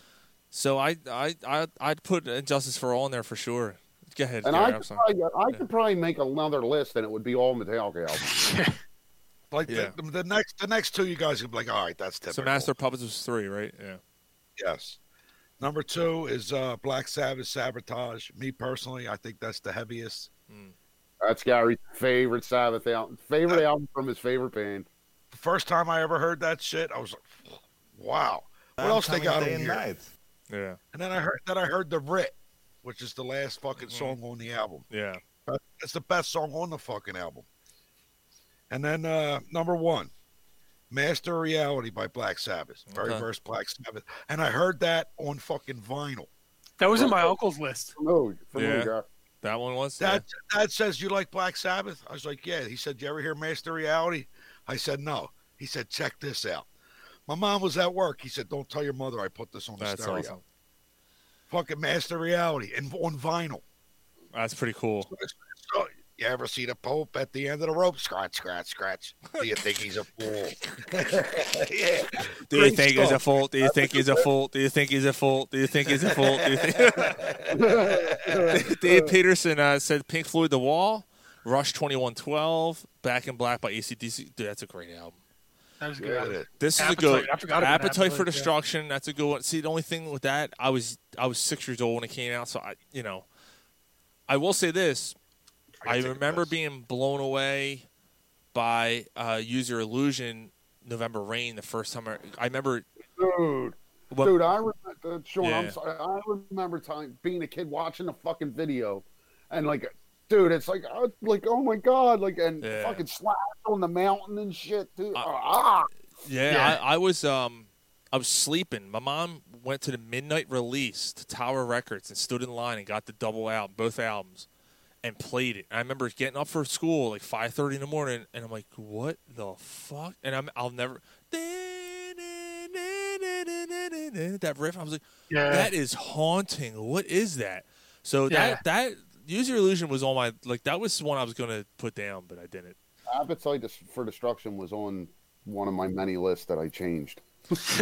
Dark Side of the Moon is his number 1. So Pink Floyd, big Pink Floyd fan there. I have them on my list. We'll more on that later. Yeah, I'll go, and then Mike, if you want to go last. Sound good? Yeah. Let's do a shot. No, I'm good. No particular order. I even though I kind of contradicted myself because I went, because I said I think I know one that you're going to say. I knew who Foo Fighters was and all that stuff. I knew who Marilyn Manson was, but Antichrist Superstar, the first time I heard that, I thought you might go there too. Yeah. And again, that's one of my favorite albums too. So but that album is a fucking masterpiece. He's got 2 masterpieces. That one and the Pale Emperor, dude. I literally had. I mean, I was a sophomore in high school when that album came out. I had chills. Going down my spine, and remember looking at that album and just.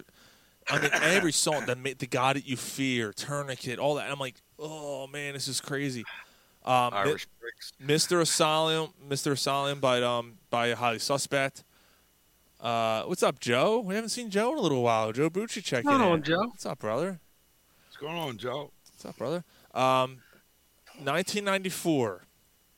I ordered 2 albums at the same time. I was going to put them both on, but I didn't. One was Downward Spiral by Nine Inch Nails, because that was the first Nine Inch Nails album I ever heard, and I was like, but it didn't. It blew me away, but it made me feel uncomfortable. Mm-hmm. It's just that's a dark. Yeah, album. that is a real dark album. Never heard anything like that.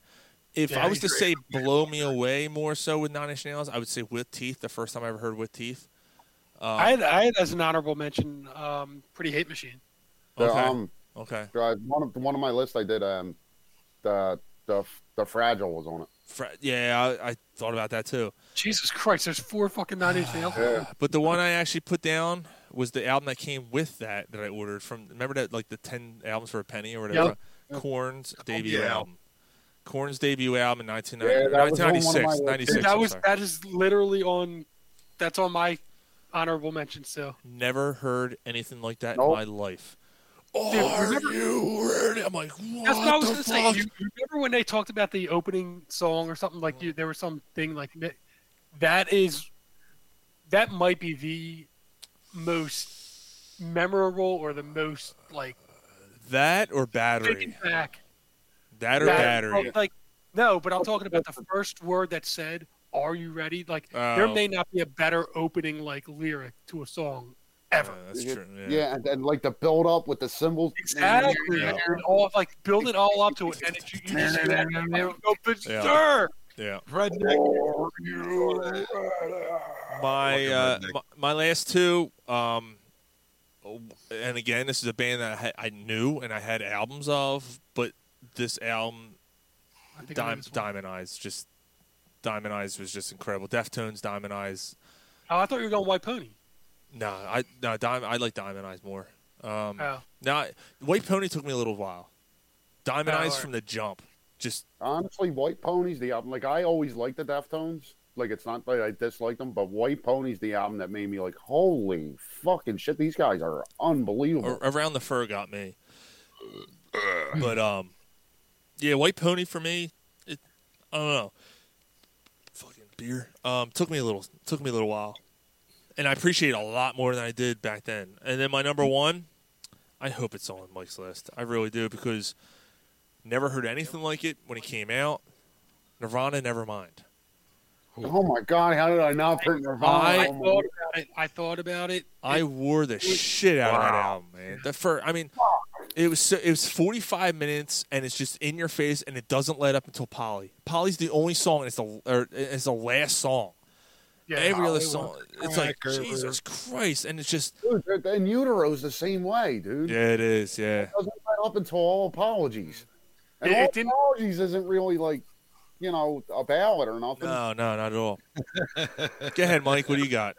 It didn't make my list. So the first thing, obviously, Hey, Courtney I Love. spent all day working on it. So Yeah, fucking. I'll pig. just get right into it. The opening tracks of all these are great. They're the ones that give me chills. They're the ones that, if you don't have an opening track, you didn't make it. Like when you're talking about an album that, gives you that jolt, it has to start with an opening song. Yeah, one Each one of these. One Sean just said Around the Fur that, but think. Yeah. That The money- drum, yeah.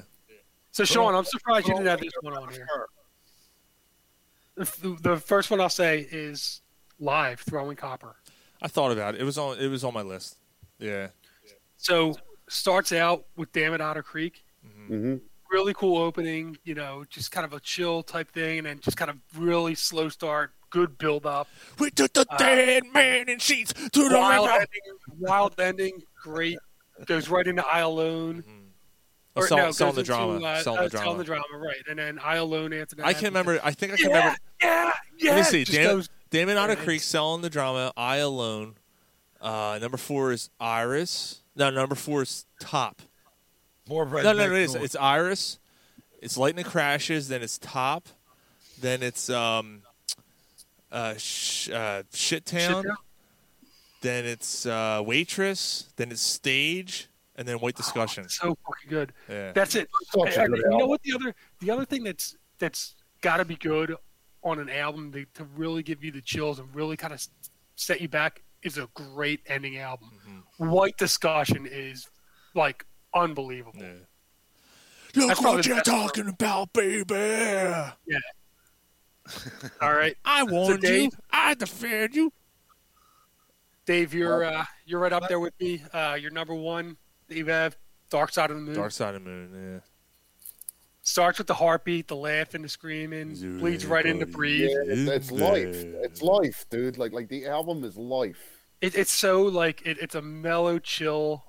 It's just a fucking masterpiece. Each song blends well into the next. You have to listen to it start to finish. I'll tell you what. Listen, Yeah, you can't listen. You can't listen to one song on that album. And Like, not if you think of ask me- the Wizard of Oz. Yeah, well, that too. Well, Mike, But, Mike, yeah, that's it, but you can't, to me, like if a song, like say I got my Spotify, my Amazon on, and I just got my soundtrack on, and it's just playing. Like if one song from that album comes on, I get. Like you It's have also- to listen to the whole album. Yeah. You know, Mike, not to cut you off just one quick second. Another thing about Metallica, another reason why I left them off, because when Saint Anger came out, right, and you're like, okay, you know, like I listened, I was like, man, is something wrong with my stereo? Like I didn't know if something was wrong with my tip. It sounds like you're hitting Like a this, fucking yeah, like ear. what the hell's going on there? But when Death Magnetic came out and the way that album starts, you just reminded me with the heartbeat. That was just your life. Yeah. That album, I remember I could not turn that album off. I was me just neither. like, they're fucking back. They're fucking back. And you want to talk about how to open an album? That was just your life, Dude, that's that riff. Ugh. All right, go ahead, Mike. I'm sorry. I just But jerked yeah, off. no, I just jerked it's- off the 3 rest times. of it, like I said, I wrote up a couple of different things: time, money, us and them, and then Eclipse ending the song or to end is just unbelievable. Yeah. All right, the next one on here, another one that I'm surprised that nobody had on here. Pearl Jam 10. 10. I thought about it. Yep. Yeah.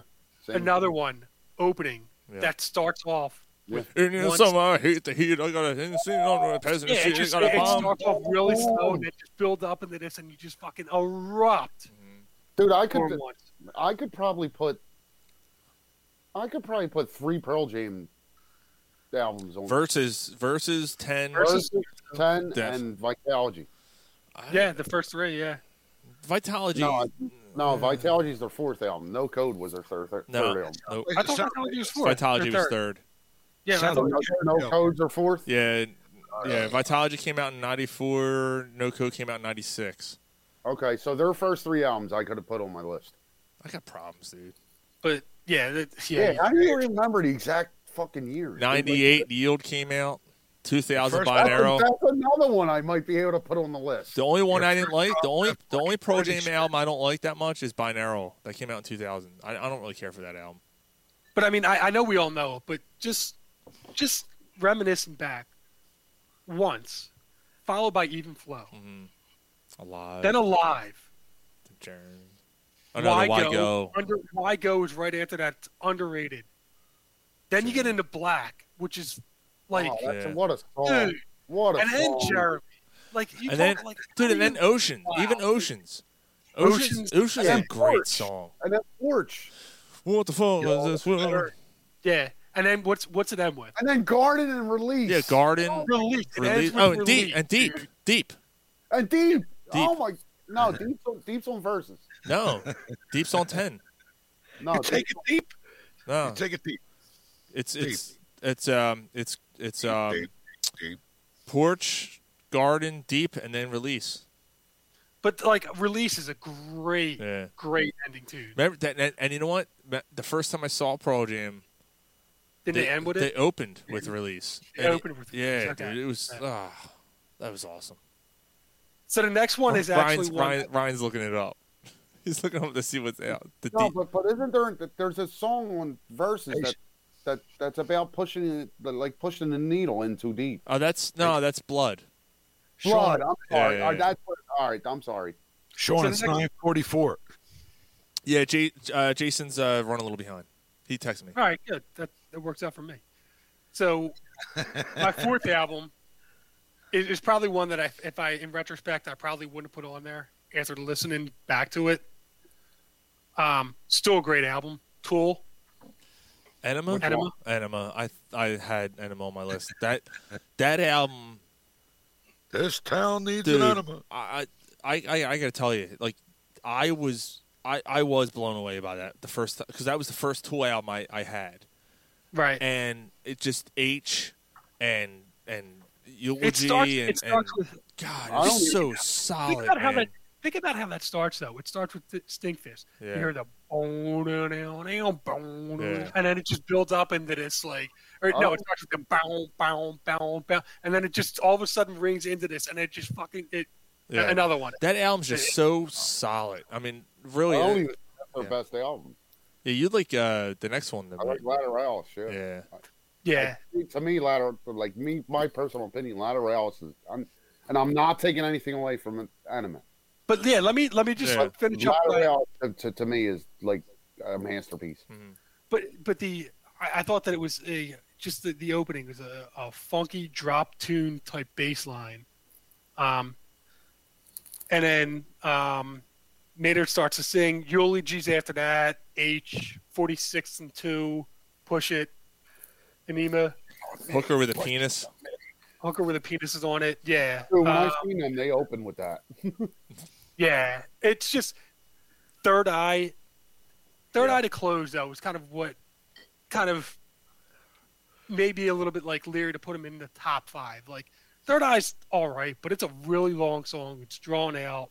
Yeah, it's got a little bit of a psychedelic start, but I don't know. I don't think it's the best closing song. And then there's a lot of weird shit on it. Yeah, they have a lot of fillers. Yeah, the one with the cake recipe. The cake recipe in German. Yeah. It's got like this crazy fucking beat. Should close the show with that. Yeah, useful intermissions on it. What's that called? I forget what it's called, dude. It's called Intermission, I think. No. Intermission's the song. Yeah, Intermission's one of the songs. It's called Intermission. But yeah, isn't that the one with the cake recipe in German? Yeah. No, it's like you were saying. It's like Kron, like it's some weird. I'll look it German up. word Yeah. probably. Yeah. So. Intermission with Burke. It's an easy listen to start to finish, but I do remember zoning out from like track 3. Message to Harry Manback. That's it. Yeah. Oh, I got it. It's Die Eifer von Satan. Yeah. Eifer von something. We'll close the show out with that tonight.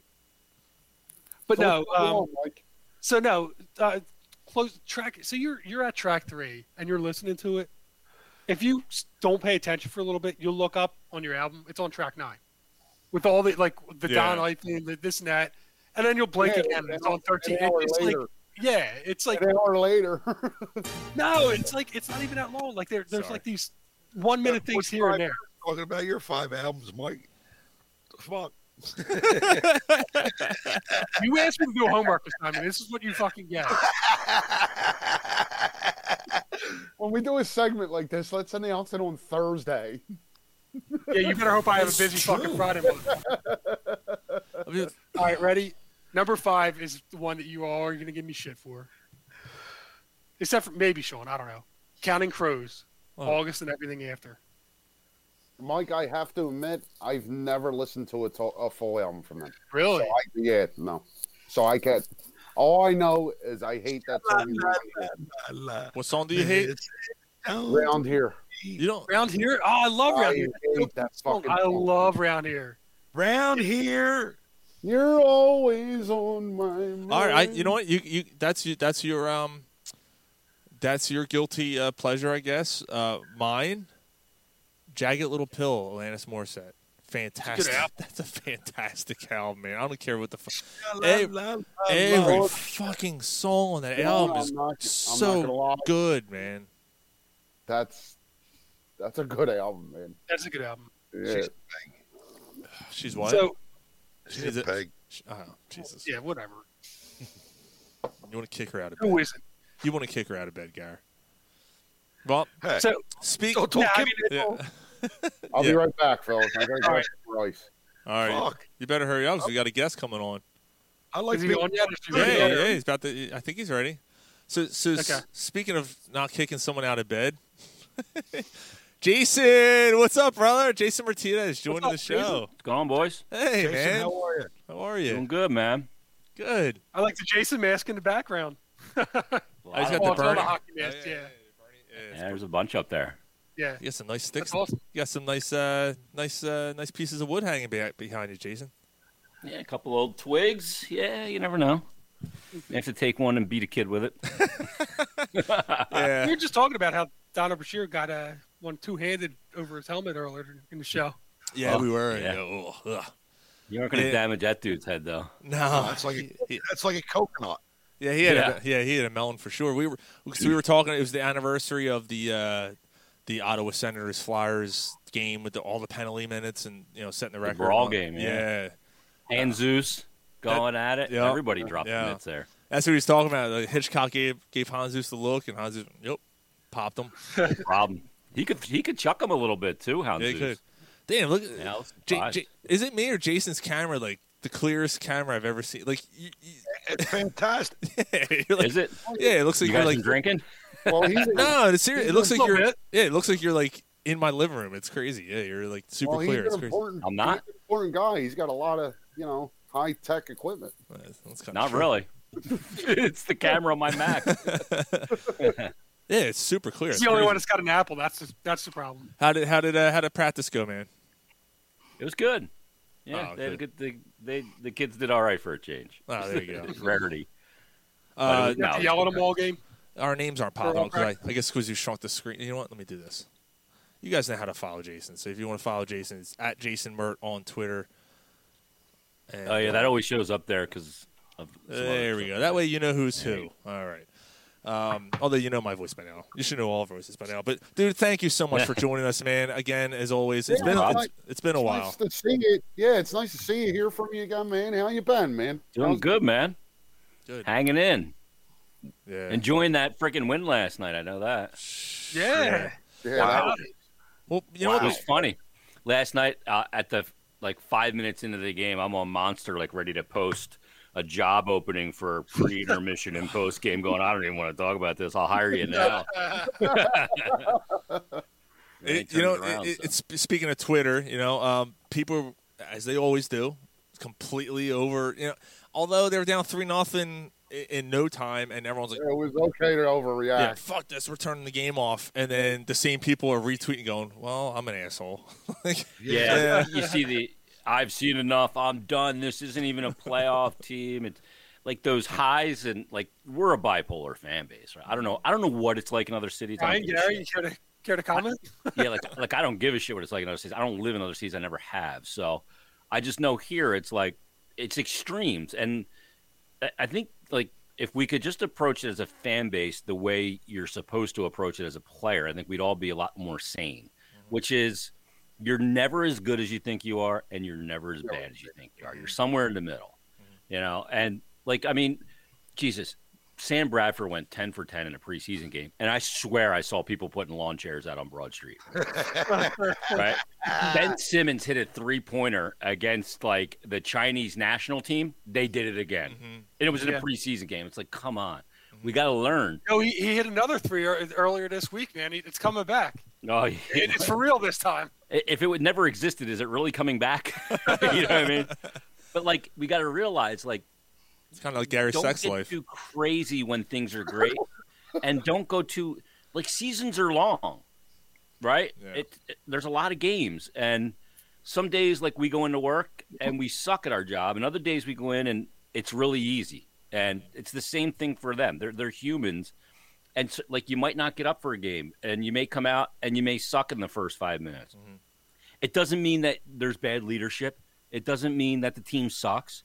Good on them. They found a way to turn it into a positive, going down early, and use it as something that they can start to build an identity with. Because if you don't have an identity as a team, no matter what level you play at, you're screwed. Yep. So last week we were talking, and you actually got a shout out last week on our show because I was like, I got to get Jason on the show because we were talking about Carter Hart and the struggles that he's been having this year, and of course he has a shutout this week, which is fantastic. I can't imagine what that must do to his psyche, and hockey is about his. Well, it doesn't matter who it was against. I don't care if it was against Little Sisters that are poor. They're NHL players. I mean, they had a former MVP on that team. They had a guy who could have been in the MVP ballot last year, in Jack Eichel. Mm-hmm. Doesn't matter. Yeah, no, and he's they have two guys really that can. They do have a tough power play for sure. But one thing I noticed, and maybe I just wasn't looking at this the right way. Maybe I'm completely off base on this. I just felt that Carter, his position has been okay. But I just feel like he's been crouching down a lot more. Like he's kind of anticipating the shot more, and he's going down in that position a lot more than I ever saw him do before. Maybe I'm missing it. I don't know. Did you see that at all over the last few games, weeks, whatever? I haven't really noticed him trying to take away the bottom part of the net any more than he normally would, or any more than what I would deem as like proper. What I did notice was in the beginning of the year, in a couple of games against Boston, he got beat on the back door a couple of times. And like goaltending, such a big thing about goaltending and judging goalies, you have to consider their environment because every shot's not created the same. You know, you could sit there, like the Flyers lost to Pittsburgh on Tuesday. They outshot him 42-28. But when I didn't walk away from that game and say Tristan Jarry stole it, because he didn't. He was okay. He was decent. He made, he obviously made 40 saves on 42 shots. Good on him. But the shots weren't high quality. And so he wasn't diving all over the place making these miraculous saves. So you didn't walk away from that going, oh, man, we should have won that game. The goalie stole it. That's because a lot of the shots were clear-sighted shots from the outside. They didn't give up a lot in hockey, what we call the house, which is like an imaginary thing that looks like a house in the middle of the ice right by the net, a high dangers area, and not a lot of east-west passing opportunities. So a goalie will sit there and take that all day. You'll take clear-sighted shots. You'll take shots from the outside. No problem. That's not shot quantity is never going to wear a goalie down. Mm-hmm. What wears a goalie down is zone time, engagement, those kind of things, playing below the goal line where you're constantly engaged. That's what wears you down. So it's not that 42 shots, he's got to be tired. No, it's not that. So with Carter, so your environment is ultimately what affects you. And you have to have a really short memory as a goalie because you can't let the way you got beat before affect how you attack the next one, or NHL players are going to make you look foolish. So he got beat in the one game earlier in the season where he got pulled, and he got beat on the back door on 3 of the goals. So on his right side back door. Mm-hmm. So later in that game, after he got beat 3 times that way, he gave up the goal to Marchand, and I knew he didn't like it because it was short side. Now, why did he get him short side? Because you're always compensating short side as a goalie. He's off his spot just a little bit because he got roasted 3 times back door. So he's thinking, I got to load my left leg. I got to be ready to push back door. I'm cheating a little bit now because I'm afraid that guy's going to be there again and unmarked, and they're going to bury me again. So he's leaning a little bit, and he gets caught. So fast forward to the other game, which happened in Tahoe. In that game, he got beat 3 times, short side. This is the adjustment that happens, right? Yeah. If you're leaning an inch as a goalie, if you're loaded on one leg more than the other in anticipation of backdoor or the other way around, and you saw he got beat high glove on the short side 3 times in that game, and that's all a byproduct of that. So they didn't play in the next game, and I knew why. They wanted to work with his goalie coach. He's a technical goaltender that's very positionally sound, very under control. His philosophies are real simple.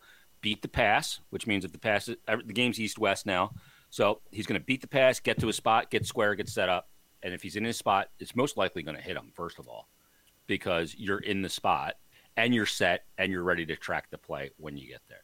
That's his game. And if you're just off by a little bit, NHL players, guys like Pastrnak, Marchand, Bergeron, they make you pay, and they get you short side. They know you're leading. They can see the distribution of your weight on one leg more than the other.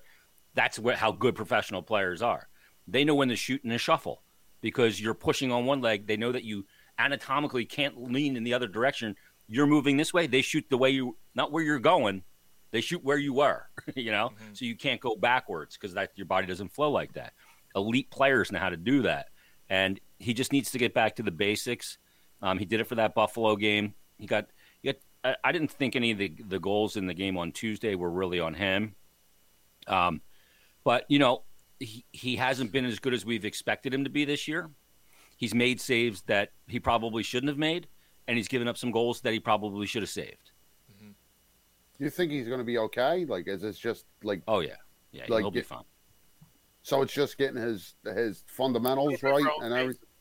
Yeah, I mean, look, if this happened in the middle of a season, if this was happening from July 10th or January 10th to February 10th, you wouldn't think anything of it. But when you start out a season not meeting the expectation that people had, it's more pronounced. Mm-hmm. But goalies go through this every year. It happens at some point in the season. There's constantly an evolving for a goalie, evolving.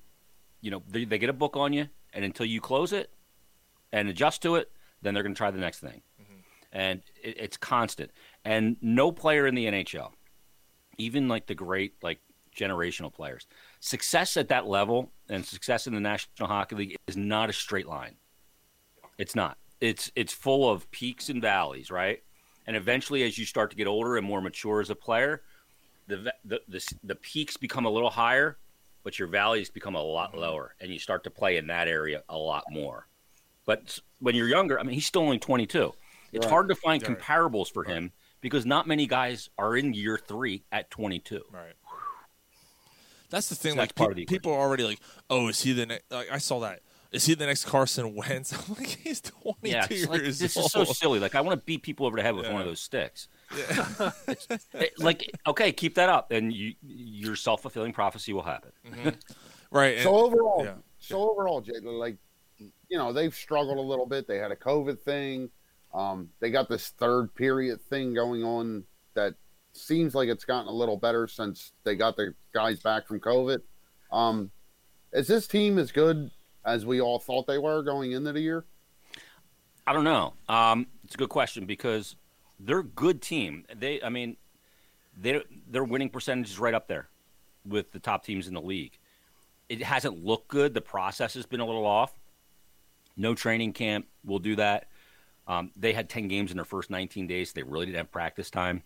And then as soon as their schedule was supposed to open up and have a little bit of practice time in a couple days between games, boom, they go on a 2.5-week hiatus because of the COVID protocol postponements. Then they come back. They got that Tahoe game. It's supposed to, they're supposed to play that game in the afternoon. They would have had a practice day when they got back. They lost that because it was pushed to night. So they just haven't had a lot of practice time to work on things like power play and PK especially. But they're a team that's starting to show that they're becoming a little bit of what they were last year. Really difficult to play against. They were missing 6 players at one point, key players. At one point you're playing Mark Friedman and Sam Moran at wing. Yeah. I'm like, what am I watching? Yeah. Yeah. That was in Tahoe, wasn't it? Tahoe, they had them both. Yeah. At wing, yeah. I mean, I'm watching one shift out there. I'm watching Gostisbehere and Gustafson together on the blue line in a pairing, and Moran and Friedman playing wing. And I'm going, I don't even know who the best 2 D men are on the ice. None of them aren't very good. And they still couldn't stop any goals on that shift. Yeah. There was 4 D men on the ice. None of them could play defense. and then Friedman scores last night, for Pittsburgh after we waive him, and it's like, really, like the fuck. Yeah, but I think they can be. They're on their way to becoming the team that we thought they were, but they still have a big hole. Like that Niskanen hole's no joke, and that's still that problem is not solved. Right. Now, at the beginning of the season, we seen that the power play was taking a little bit of a surge. Power play has been a problem for the Flyers. We all agree with that. Is that something that they can build on, and will the power play get better moving forward?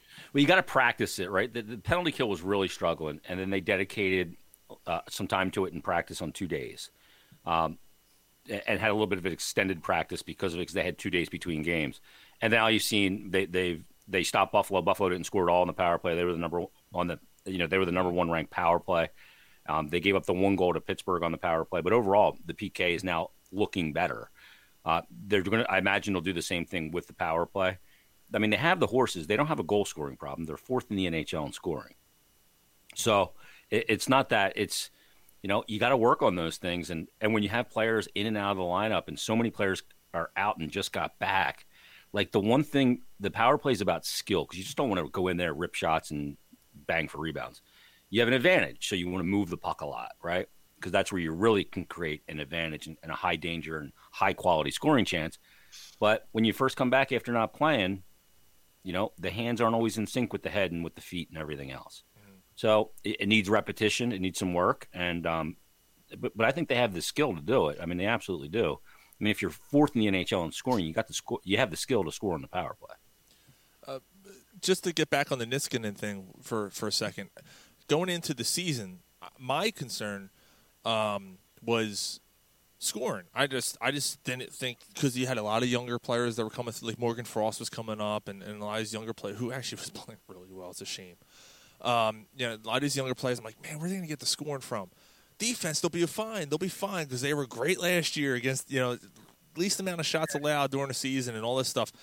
And now we're like, obviously it's no news to anybody. We're seeing what's happening here. It's been the exact opposite. Where the scoring, like you said, the scoring's been fine, and the defense has just been erratic, to say the least. Yeah, and, a lot of it's team defense though too.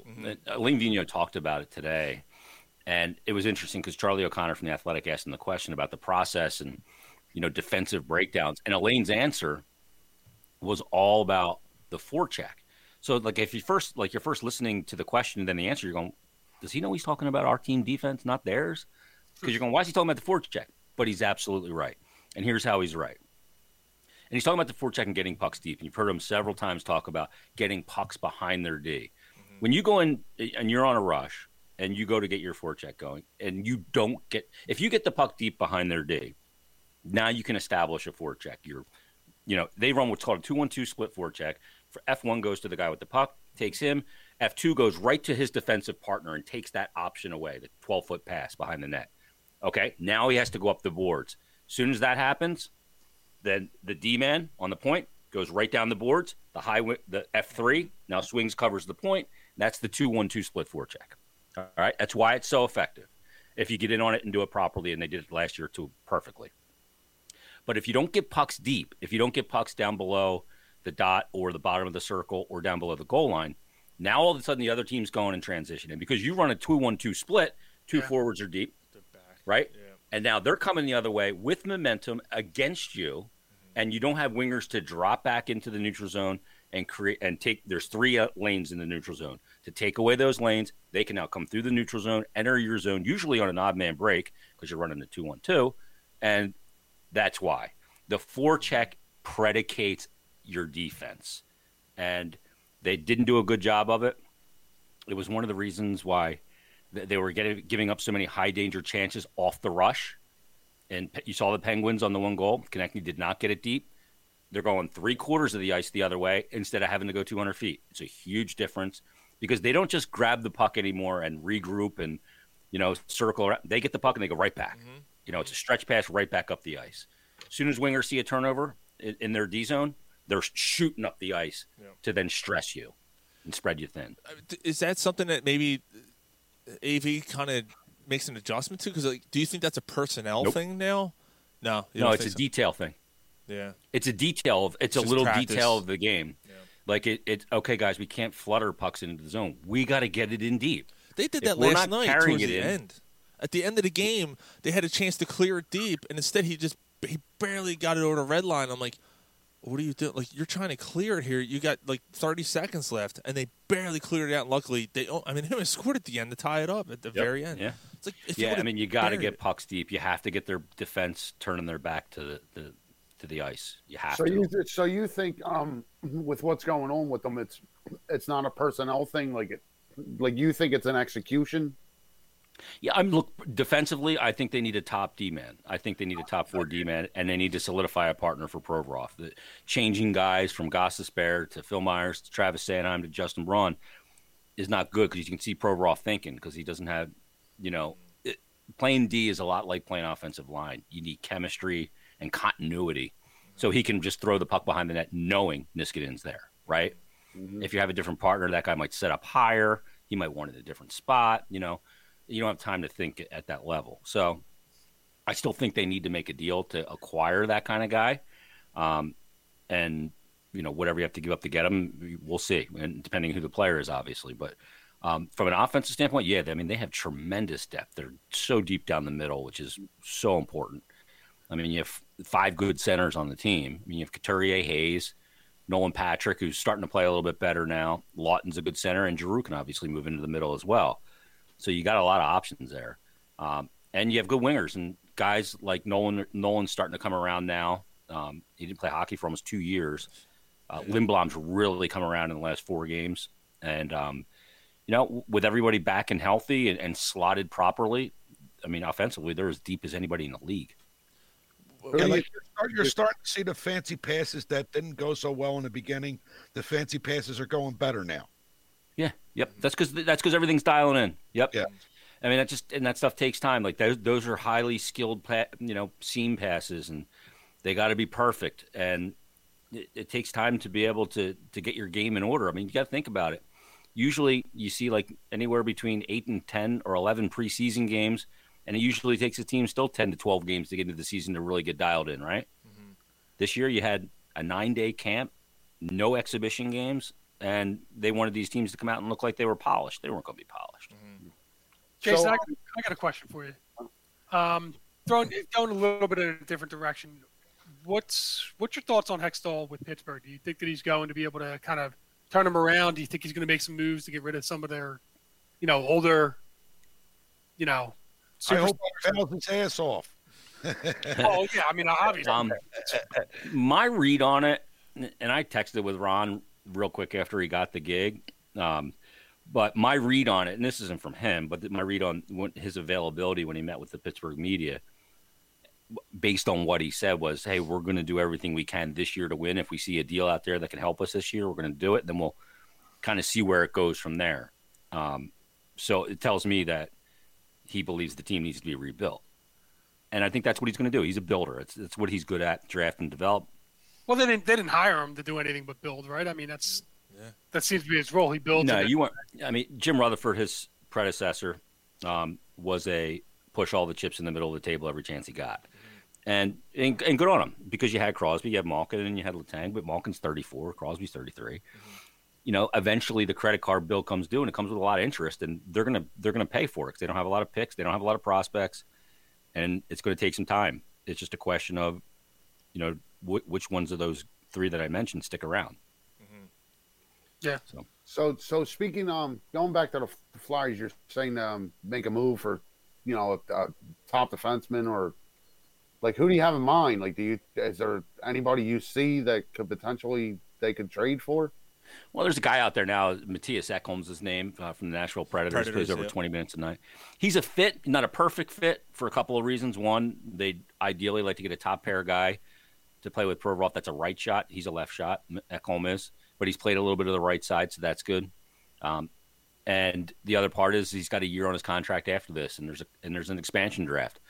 So whatever you give up to get him, you could be giving up with nothing in return after this year, because he could be selected in the expansion draft.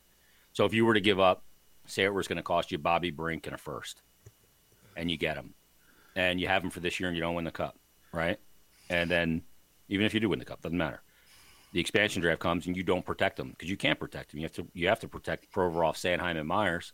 Mm-hmm. And if you don't protect them, and Seattle takes them, then you just gave away a first, Bobby Brink, and you have nothing to show for it. Mm-hmm. I don't know how attractive he would be for a team like Seattle, because he doesn't have a big contract. They're usually looking for bigger contracts to get to the floor, number one. Number two, are they interested in a 31-year-old defenseman? I don't know. Right. But there's a risk involved, no doubt about it. So you have to consider, and you could go, well, all right, then we can go to Seattle and say, we'll give you a second-round pick and you take this player. But now, okay, so now you've given up a first, Brink, a second, and another player to get Ekholm. Mm-hmm.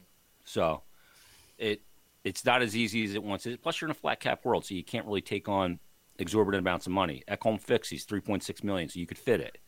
Other guys, you can't. And, trading away, like, well, let's give them Gostisbehere. Well, they don't want that. They want to rebuild. They don't want a $4.5 million guy that is scuffling along and has been a healthy scratch. Yeah. They want prospects, and they want draft picks, guys that don't have a price tag attached to them that's going to cost them a lot of money. Yeah, I keep seeing his name floating around as well. I think he's the hot name right now. It's obvious they need to rebuild, so he's an obvious name. They're not going to trade Yossi. Not that you could fit it anyway, or Ryan Ellis. So, what are you drinking? This is the most important question I'm going to ask him. What are you drinking? Nothing. Oh, I thought you had a beer. What do you? I was drinking a Diet Coke earlier. Oh, you're right. I got this guy sent me a bunch of beer called Poke Check. What? From some brewery up in Lehigh, McCall Brewery. Poke Check. Oh, all right. Yeah. Huh. Pretty cool stuff. I had it sitting over there on my table. Well, go get one. Yeah, what do you? It's not cold. No. Yeah. Ain't nothing like a good poke check.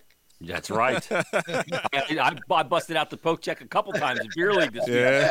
My one guy on my team's like, "Where'd those come from?" I'm like, I went old school on y'all. I got a guy on a Poke Check on a breakaway. Oh, that's awesome. I've been watching Hextall videos. Yeah, get a good poke. That's awesome. No, I thought you were drinking something earlier. Yeah, you're right. Diet Nah. Coke's nothing. Just chewing and hanging out. There you go, man. No, as always, man, we appreciate you you coming on. You know what? Not to break away from the sports for a second, but maybe it's not a bad thing. Right before you came on, we were talking about, and if you want a couple of minutes to think about it, we can talk about something else in between. The 5 albums that blew you away when you first heard them, completely blew your mind the first time you heard them. You're like, whoa! Not necessarily your 5 favorite albums. You the know, ones that just blew my mind. Yeah, completely blew your mind. I can think of. I can probably come up with it. Okay, so the first one was Blizzard of Oz. Ooh, oh, you just Gary's Gary's pants just got. Yeah, that was like, holy cow, this is crazy. Just the cover of the album was like, whoa. Ozzy there holding that cross. It was like, oh my God, this is so wrong, but so right. So Blizzard of Oz, absolutely one of them. Okay. The Wall from Pink Floyd. Okay. Is another one. I'm a little younger, so like Dark Side didn't hit me like The Wall did. It gotta be, I guess it's probably Master. Master Puppets. It's my favorite band. It's not my favorite Metallica album, but it's your favorite's That's probably the one. Injustice for All, right? Yeah. You know what, the thing was, we were talking about this, Jason, and I'm sorry if I'm putting words in your mouth, but what makes a song like an album blow you away is the opener, and the opening of Battery is just unbelievable. Just the acoustic, you know, it's like, whoa, fuck. That build up, and then they just continue to pummel you for the rest of the album. You know what I mean? Like it just keeps going straight through. Battery, Master Puppets, the thing that should not. Oh, yeah, it's just. Then you get Sanitarium. I mean, I know songs in order: Leper Messiah, Disposable Heroes is fucking off the charts. Heroes. Yeah, Orion, and then Damage. I mean, it's so good, right? So probably Master. You know, for me, it wasn't Vulgar. It was Far Beyond Driven that blew my mind and just exploded my brain hearing Dime on that album. It wasn't Cowboys for me. It was Far Beyond Driven. When I heard Far Beyond Driven, I was like, I agree with that too. Yeah. Like I'm actually not a huge fan of the Cowboys from Hell album, but yeah, it's a little cheesier, right? Yeah. Like there's some cool stuff. Like Hollow's got like a cool melodic thing to it, and Cowboys, the song is good. Cemetery Domination's a good tune, but when I get to like Strength Beyond Strength and Throes of Rejection and shit like that, like Slaughtered. Oh yeah. Well, Slaughtered's just ridiculous, right? Fuck friend last night while you slept. Yeah, it's just so good, and Dime is just so chunked out on it. It's so good. So that one for sure. What other ones kind of? I guess I got one more, right? I'm trying to think of something like non-metal that kind of blew me away. Yeah, Dr. Dre, The Chronic was on my list. Yeah, that's not on mine. I'll be honest. When you think of the Wall.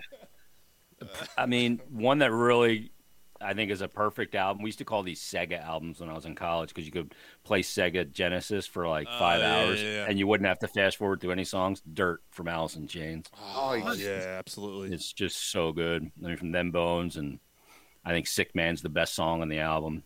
Nice. Rain When I Die. Love, Hate, Love. Right? Is that on Dirt? No. Love, Hate, Love's not. No, it's not. That's on Facelift. Yeah. Yeah. I mean, but you have the song Dirt. Godsmack's so on that too. Yeah. Yeah. Yeah, it's so good. Yeah.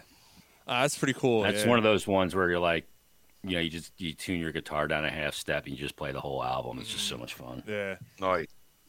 That's pretty cool. Yeah. Dirt. Man, I didn't even think about Allison when I did mine. Yeah, I thought about the Unplugged a little bit. Which one? The Unplugged album. That's a good one. Yeah, it's Lane's so good in that performance that it's like eerie how good he is in that performance. I mean, one of the greatest lyrics of all time is the one from the open Nutshell. Nutshell.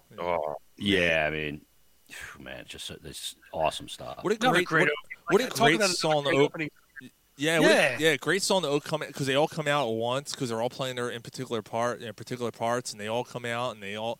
That's a great opener for sure. And Lane just sits down and starts going, and you're like, holy fuck! It's like he's just speaking. He's so he was just so chill. Yeah. Yeah. But then when he opened his mouth, it was like, holy shit! There was no straining. It was just like he's sitting there and he just. And then this amazing note. Oh, he was so good. Completely effortless. Yeah, he was so good. And I always look at lyrics from songs like that. I have a bunch that that I find that are insanely great lyrics, right? Like there's actually a Pearl Jam song I think is a great lyric, but the line from Nutshell is I think he says. And yet I find repeating in my head, if I can't be my own, I'd feel better dead. I mean, it's a great line. Yeah. You know what I mean? Mm-hmm. And the Pearl Jam one, I know that I've lived, I know that I've died. The in between is mine. So that's just a great line. So the lyrics blow you away. Are you a Nothing More fan? No, I'm not. No. You want to get into a lyricist? They're a great band, man. Yeah. I'll have to check it out. I've listened to a little bit of it, but I haven't really spent time with it. Okay. I'm so stuck on the same music. I haven't listened to anything new in forever. I tell you, 2000s don't exist. Yeah, my wife's like, "What? You listen to the same shit all the time?" And I'm like, "Yeah, well." I like. Yeah, I mean, like Ryan was saying. Actually, I listened to that album yesterday, Ryan. Stories We Tell Ourselves by Nothing More. Mm-hmm. Oh man, it's just every song has a story. And they don't.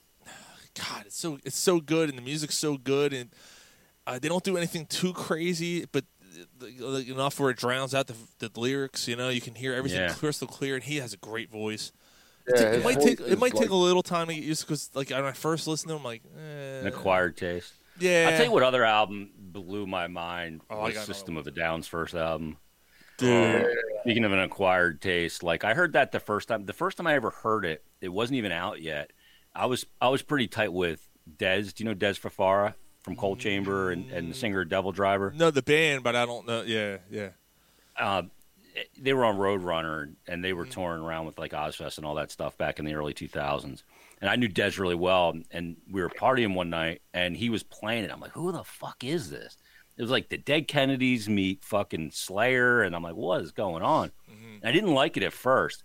And then I had a long ride one time, and I just listened to the whole album, and I'm like, it just fucking clicked. I'm like, fuck, this is brilliant, And I fell in love with that album and that band, and that's another album with the opener, Sweet Pea. Sweet Pea, yeah.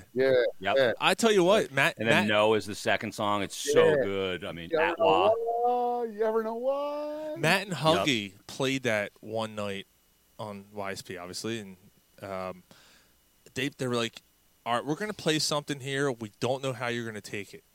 And they played. It's different. They played Spiders by. And I remember I was working night shift, and I went. And I was glued. I'm like, what the fuck was that? Yeah. And they were like, crazy. All right, we know that was different, but, let us know what you think. And everyone was just like, it was great. I was like, that's pretty cool. That's a good pull right there, man. The second album comes out, and, it's got Prison Break on it, and The Prison, and then, the hits that were on that album with Toxicity and all that shit. But, and then when the Mesmerize and Hypnotize album came out, I was like, holy fuck, man. Darren dialed in his musicianship and Chunk, and you could hear his influence more and more, where it wasn't as raw and just Surge. It was a lot more Darren, which was real melodic and fucking trippy. He was a maniac.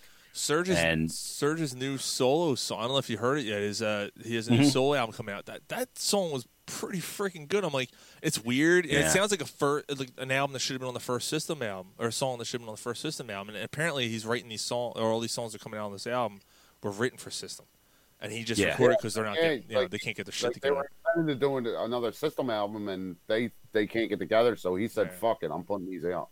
Yeah, there's a lot of fucking weirdos in that band. Darren's a fucking weirdo, but he's a great musician. I can listen to Scars on Broadway. I haven't It's good gotten to stuff. see it yet, but that's one on my bucket list. That's a Oh, I've seen them so many times. They're so good. Yeah, live, I've seen them 3 or 4 times. It's blown One away. time. Like awesome. Yeah, Surge is great live. Just, like, holy fuck, this dude! Look at his fucking crazy hair. Weird looking dude. I played basketball with him at Ozfest backstage one day. It was hilarious. Yeah, he was awesome. That's is it pretty like cool. is he a good ball player? Yeah, he's a good athlete. He's a good soccer player too. Armenian. He's in your face like, like what? Yeah. Yep. Yeah, he's great. Yeah. I'm gonna crush you. That's pretty He's awesome. like, oh, like he makes a weird fucking noise. Oh, you know, it's like, what is going on? He like breathes in air and makes a sound. It's like it's the Chappelle skip. Yeah, they're playing with Prince, but instead of Surge, he's like doing weird kinds of shit. Yeah. Classic, man. Oh, that's awesome. Oh man, there was something you just mentioned earlier, and I lost my train of thought. There was a band you mentioned earlier, and I was like, oh, I want to talk about that, and I forget. It'll come to me. It'll come to me for sure. Yeah, we totally went off the rails. We're talking Flyers. All of a sudden, we go totally into music. Oh man! Welcome to the show. But I knew, like when he was coming on, I'm like, you know what? I'm going to ask him that question. The 5 albums. Like that's been like one cool thing about the pandemic is like being at home all the time. And I'm in my studio, my house now. I have like a whole studio space, soundproofed and everything. And I just got back into playing because there was so much time on your hands. So like, I didn't, I would pick up the guitar as much as possible, but it was just difficult with 3 kids and the whole thing. And then I got into like amp modelers, and like I've been searching my whole life for the fucking Injustice for All tone, right? Mm-hmm. Like I know how to play that whole album, but I never played it with the tone. Mm-hmm. And I found this amp modeler called it's a Bias FX2 by a company called Positive Grid, and they have this amp match technology, and they have a tone cloud.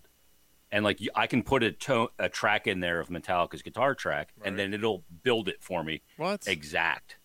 And I can just download this tone, and it's got the amp heads and the fucking speakers and the compression and the distortion and the scoop and the MIDI. And I fucking hit the note, and it's Justice. Yeah. I'm like, finally, fuck, I can play awesome. this, and it sounds right. So Injustice for All. There's more treble than there's probably a lot of bass in that too because they cover up for the bass guitar. The bass is way high. There's no mids. There's no mids, which is typical Metallica. Totally scooped out. Yeah. Yeah, no mids. A lot of like more than halfway treble and almost all the way bass, right? And not nearly as dirty as like Kill 'Em All and Ride the Lightning. They started to scoop a lot more in Master. Totally scooped it out in Justice big time. And the Black Album, they just got a little more fat, more. They added more layers, ethereal tone to it. Yeah, right, yeah. So, but I have every one of those downloaded. Like if I want to play, Don't Tread on Me, I have that fucking tone. If I want to play, the beginning of Sanitarium, that clean tone, right? Fuck, I got that. I have them all. Oh, that's awesome. And then I'm really big into Tool too, like guitar wise, just for the time signatures and everything else. And like Pneuma is the song. I'm like, I gotta figure this fucking song out. Yeah. So I went on, got the tone. Is that how it's pronounced? Pneuma? I was like Pneuma. Yeah. Like pneumonia? Like Pneuma. Pneuma. Okay. It's a lyric in the song. Did you watch? Yeah, you're right. Dumbass. Did you watch the video of Danny Carey playing that song live? I'm like, this fucking guy. Like, that song's the same time.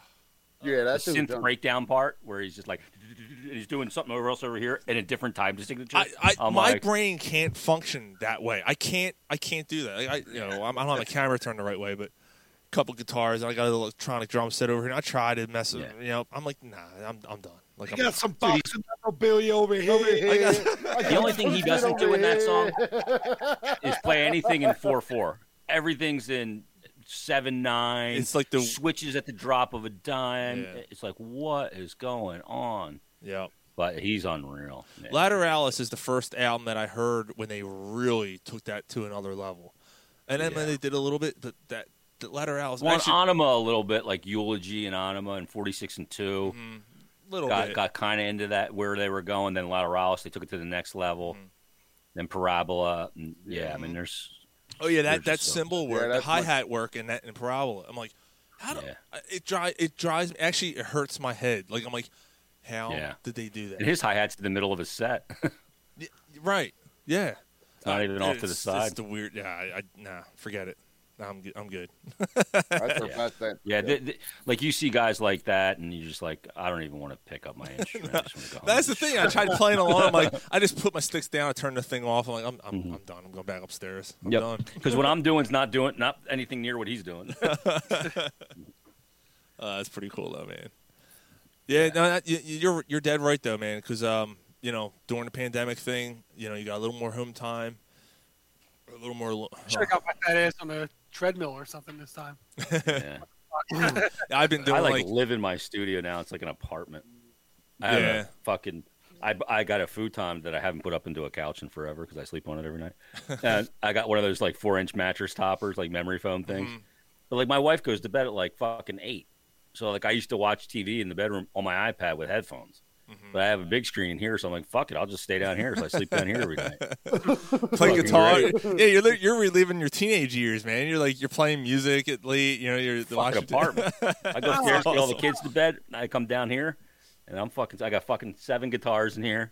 Yeah. And dime bags over there on the wall. It's great. You get to watch TV. You don't have to rub feet, and you don't have to talk. Nope. And I get the whole bed to myself, brother. There you go. She's sleeping like a fucking champ up there. I'm sleeping like a champ down here. That's great. Awesome. There you go. And it's cool because if it's 11 o'clock at night and I feel like just fucking picking it up and playing, I do. You got a fridge down there to keep your beer cold? Apparently right not. Below me. You do? Okay. I'm basically in my garage. My garage has 20-foot ceilings, and my father-in-law is a contractor, so we built a loft in it that's totally insulated, heated, the whole thing. Nice. Awesome. Fucking right. You're in Delco, right? Chester County. Westchester. That same thing. It's not the same Believe thing. me, it's not. Believe me, it's not. Fucking Delco. That's cool, man. How's the pregame and how's the Flyers pregame postgame show treating you? How's everything going with that, man? You still enjoying it? It's good. Yeah, good. Yeah, it's good. I mean, I do all the road games from right here, which is awesome. Oh, okay. Nice. Because I was going to ask you if you went to Tahoe. I wasn't sure if you were lucky enough to go. With that, yeah. Do you do like with that backdrop? Yeah. Oh, that's cool. Awesome. Nice. Yeah. I do all the road games from here. I do the home ones at home in the building. So it'll be nice on Sunday when there's actually fans back. Yeah, it's weird being there without it. How you feel about that? Like, I'm glad. Thank fucking God, right? I mean, yeah.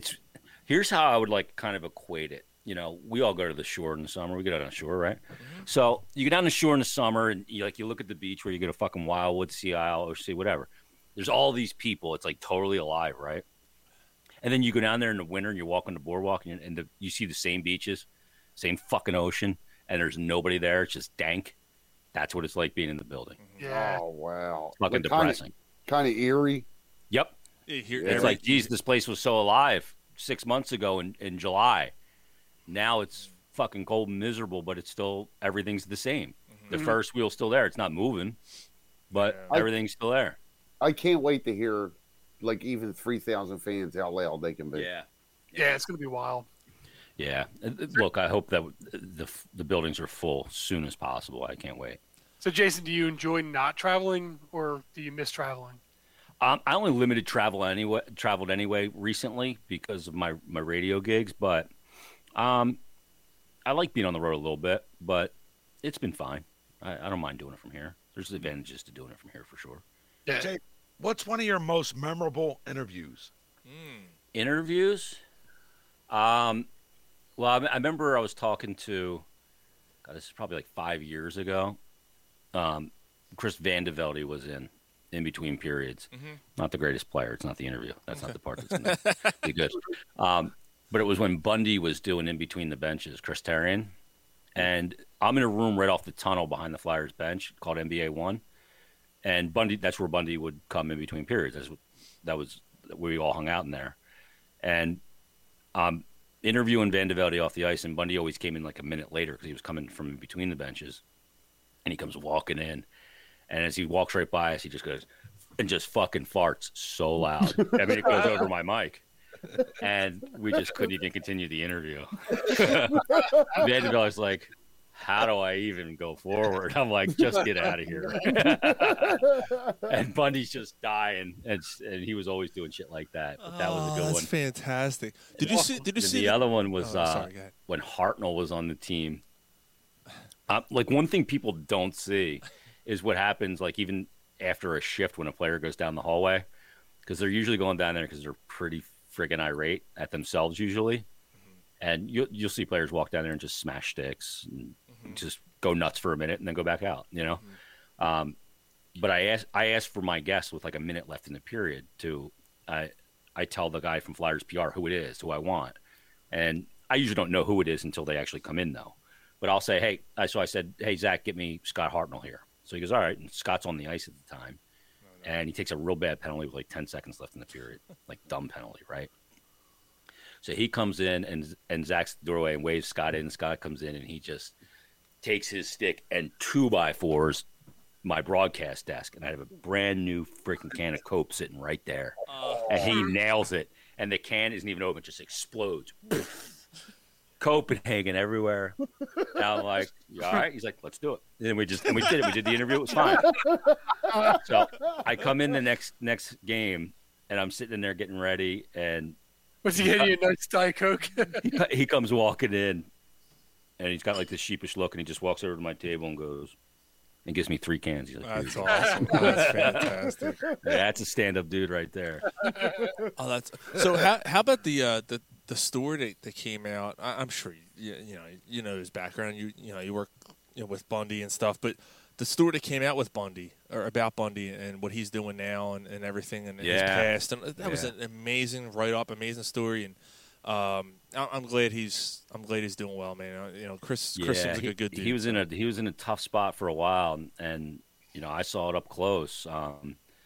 He was not in a good place, and I'd known he was doing this for a while now, for at least 6 months, and he was just like, just keep it quiet because I just want to kind of announce it on my own and kind of get it out there. And once it's the right time, and he's putting a lot into it. He's going to be good at it because he's a good dude. And I think he can help a lot of people. And when people see, we look at pro athletes like they're not human, they're almost like, superheroes or characters, but there's a lot of guys that are dealing with that are professional athletes, and there's a lot of people just with the pandemic that are dealing with it. And when they see a guy that they look up to like that was a professional athlete and seemingly had everything to, going right in his life, money and fame and, being a pro athlete and still struggling, I think that can help a lot of people. So I'm really proud of him. I'm really glad that he's doing it. What exactly is it? I'm sorry. He bought into and owns now a recovery center in Fishtown. Shit. Yeah, and he's a recovering alcoholic. So I know he was like, I knew that. I didn't know he bought a recovery. Yeah, that's awesome, man. Yeah. So he was in a bad way, and he just let it. A lot of things happened at kind of the same time for him, where he. They had the lockout. They missed that entire season. That was not good for him at that time. And he lost his sister suddenly to a heart ailment. And it was his only sibling. It was his best friend. And that just sent him into a spiral, into a lifestyle that was unable to be, it wasn't healthy. And he realized it. And, he kind of went back and forth for a few years. He'd go be sober for a while and then fall off. And, like a lot of people. And, but now he's doing a lot with this recovery center, and they're going to help a lot of people. Yeah, addiction is a bitch. Mm-hmm. I think that's one thing like about our since we've been doing the podcast, that's one thing we've learned. Like I've been fortunate but unfortunate at the same time. I grew up being able to meet famous people and stuff because my youngest sister was sick with cancer, and so we went to a lot of fundraisers and stuff like that, and all that stuff. But even that, I wasn't able to really grasp. And you kind of it's true. Like you lose reality, you lose the sense that these people are human beings. And we've been doing the podcast, and it's even something as silly as we do. what we do. You know, we drink beers and we talk to people and we hang out and we laugh and we make inappropriate jokes and we do all this, talk about Chris Terry farting. But all this stuff is the truth. Like, you feel like, you know, Brett Myers. We had Brett Myers on several times with us. Mm-hmm. And you find out more about the person every time you have them on. Jason, every time we have you on. I mean, you know, when we first met you, I only knew you as the guy on the radio with the pretty cool voice, you know, and you know, got to know a little bit about you and you know, Lenny Dyke. We've had Dykstra on several times. And all right, you know what? That's a bad example because we still don't know anything about Lenny Dyke. No, I'm kidding. I'm making a joke. I'm making a joke. You probably know everything. No. He's a brought different person every time. I brought him up for a reason. I was only kidding. I brought him up for a reason. Lenny he's improved big time. Yep. Since the last time we had. Yeah, I mean, there's a public perception of people based on what you see, right? Mm-hmm. And they perceive that as, you know, they got to realize too, like, as radio performers, like, you're a certain way on the air. Like, a lot of the guys that I've worked with over my career, they have a perception of what they're like on. You know, people think they are off the air what they are on the air, and they're not. They're not even close. Mm-hmm. It's almost like you're playing a character because you're performing. Yeah, I mean, so you're entertaining and everything's heightened and it's different. But yeah, I mean, you're right.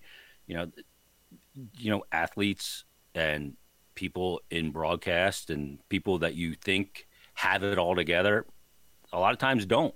There's a lot of insecurity that comes with being a public figure. You know, there's a lot of ego that comes with it. It's a rare combination, but it's very prevalent. High ego and tremendous insecurity. They don't seem like they'd go together, right? Mm-hmm. But they do. Yeah. they really do. Mm-hmm. Well, I mean, the ego feeds the insecurity. Like the and the insecurity feeds the ego as an overcompensation. Yeah, you want to be the best, and if you're always striving for the best, and if you feel like you're not the best, then it's eating at you, and that's the insecurities. Yeah, I mean, and as a radio guy, like so many years, like in the beginning of your career, you're doing everything to be everybody that you listen to and like, and you're not being authentic. But eventually, you hopefully get to the point where you can just say, you know what, I don't give a shit anymore. I would take elements of guys that I listen to and I like, and it's part of what I do, but I have to be authentic because eventually, if you're on enough, if you're not authentic, I think people are smarter than you think. They see right through it. Mm-hmm. It's all phony. I mean, if you're being phony, and there's a lot of phony guys in Philly. Oh, dude, So and you point out a guy that's on the air that's sitting there like, all right, what's the worst angle I could take on this? It's going to drum up controversy. Yeah, I mean, look at Joe Giglio. I mean, it's a freaking disgrace to the industry. He's literally the person that. Thank you. I got banned. Our Corner Pub Sports. I don't have a personal. I used to have a personal account. I got rid of it. Our Corner Pub Sports account got punished, banned for a week because I went after him. Basically, he made when Wentz was traded, he goes, "This is the greatest day in Philadelphia history." He's an idiot. I said something about I literally quote. I hope you choke on a bag of Richards. And he reported it and got me banned for a week. I'm like, you fucking like now I'm on like that for that. What a pussy to fucking report that. Right, and I'm like, are you kidding me? So I'm glad. I'm glad you mentioned that.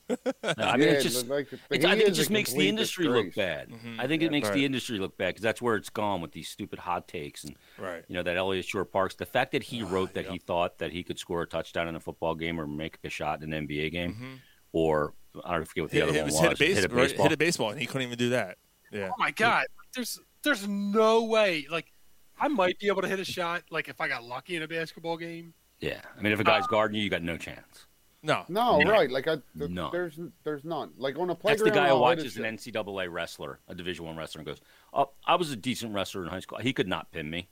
Yeah, okay. Yeah, that's I would pin you in literally 4 seconds. Like, do a fall away shot or something, and that's why get luck. Yeah, and the people, people that were ribbing on Nate Robinson for entering the UFC ring, and he gets knocked out. I'm like, I don't give a shit. Like, more fucking power to him. First of all, he's a professional athlete.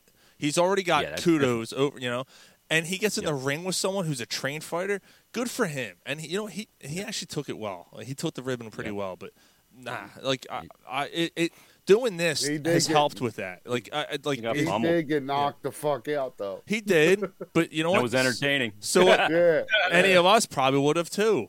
You know, like yeah. I mean, I don't know. I watched a I've- 135-pound wrestler at Penn State tie an All-American linebacker who was drafted by the Chicago Bears up in a knot in 6 seconds. Jesus, yes, yeah.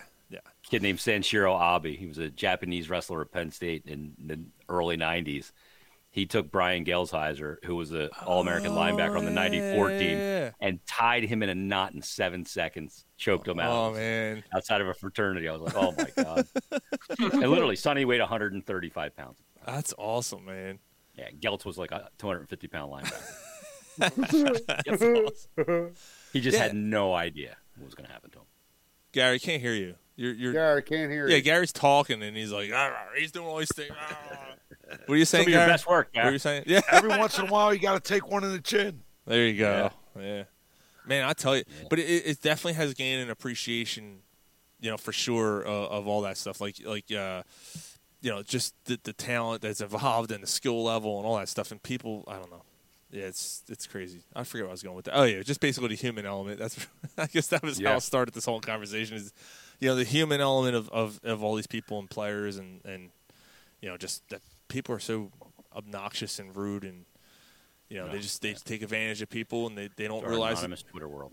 It's horrible. It's absolutely horrible. It's a cesspool we're living in right now for sure. Yep, big time. Yeah. So. Yeah, the best thing you could be is more outraged than the next person over anything. Yeah, just let's see who can say the dumbest shit, right? Yeah. Kissing contest. Kind of reminds me. Off the air, I'll ask you about something, Jason, if you don't mind. But I'm not going to ask you on here. But yeah, man. With that being said, I mean, we kept you over an hour here, and you know, as always, you know, we completely just love you coming on, and it's always a good time with you, and Always. yeah, we appreciate it, and we're glad you're able to do it face to face, you know. So Yeah, virtually face to face. yes, for sure. And we've And been yeah, Yeah, but- but it was a cool, chill, laid back type show too. That's kind of cool too. Yeah. Probably a little bit like off the beaten path from what you usually do. So. yeah, usually we're like completely hammered. We can't understand anything we're saying at this point. So I was wondering what condition you boys yeah, would be in when I no, got on. I'm you know I'm starting to get there. I don't know about the other guys, but I'm starting to get Gary's there. Gary, buckled right? Like 6 hours ago. see Gary's Yeah, eyes. Gary- Oh, you're on the Gary's already- No wonder Gary's sound's not working.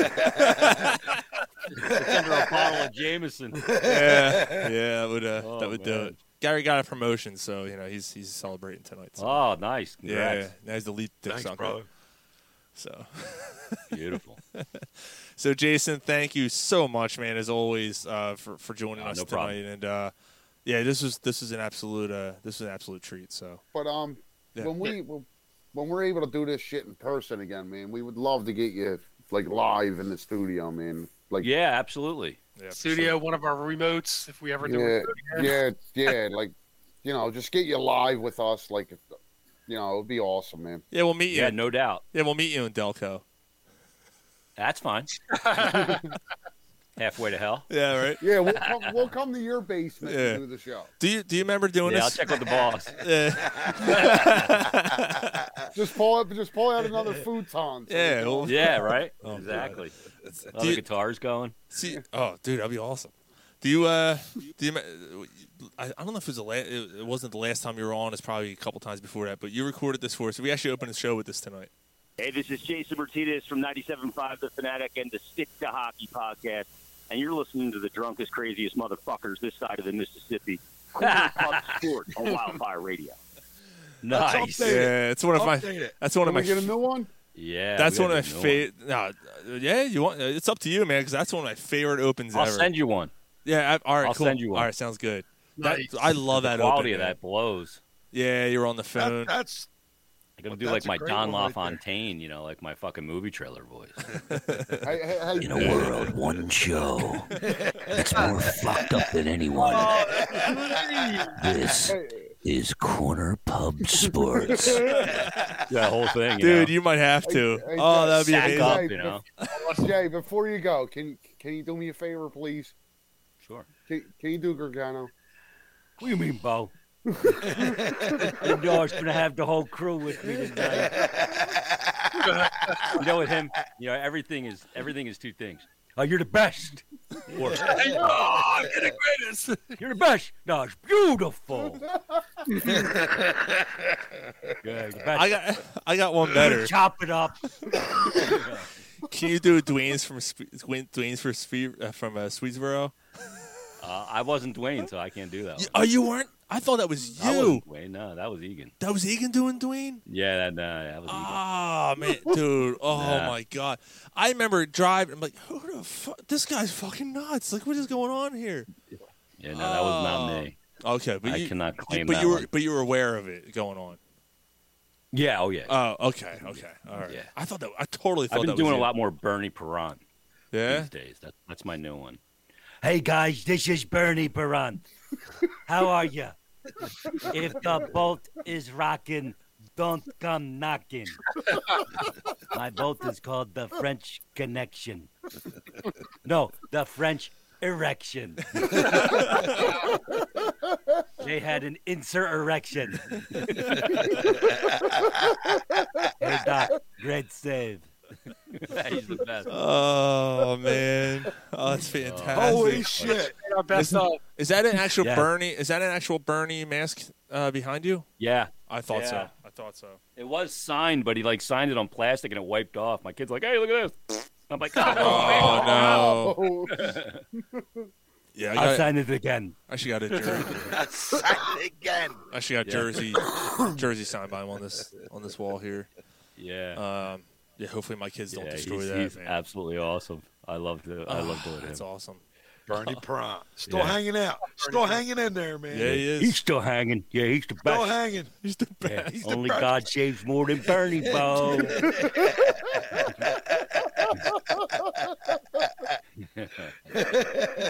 Oh man, you still talk to Anthony?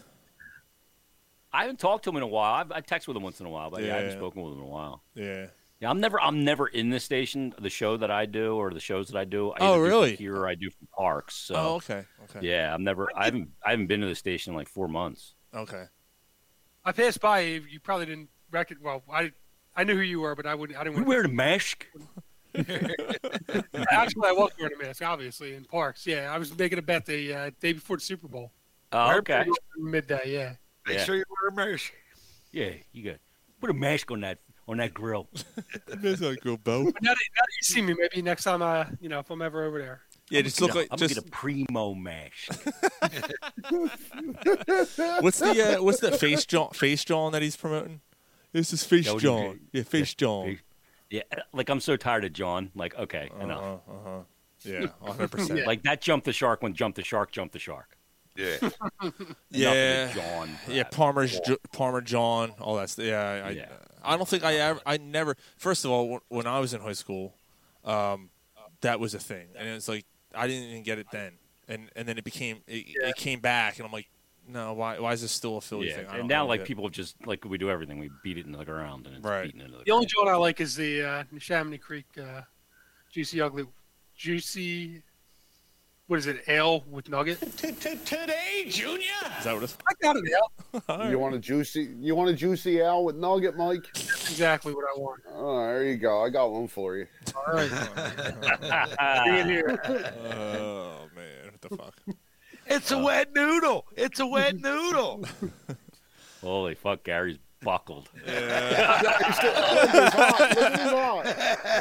Look I at haven't his seen his eye. eyeball since I got on. When the eyes are like this, like when we 7:30 we pregame. You know, Gary's been pregame for 2 hours before we even come on, and he's like, "Yo, I just, Sean, I just want to tell you, I'm fucked up."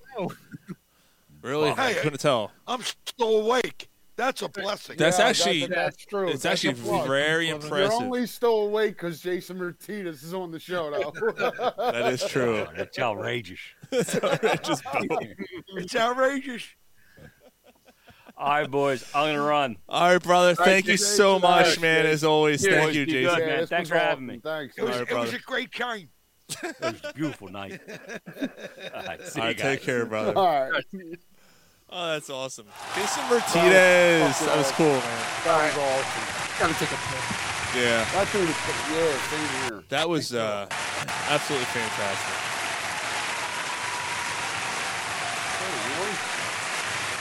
Oh, fuck, it's me and you. It's not like I'm not going to leave you hanging. I said I got to pee, but they will, Fuck them. We're ending the show.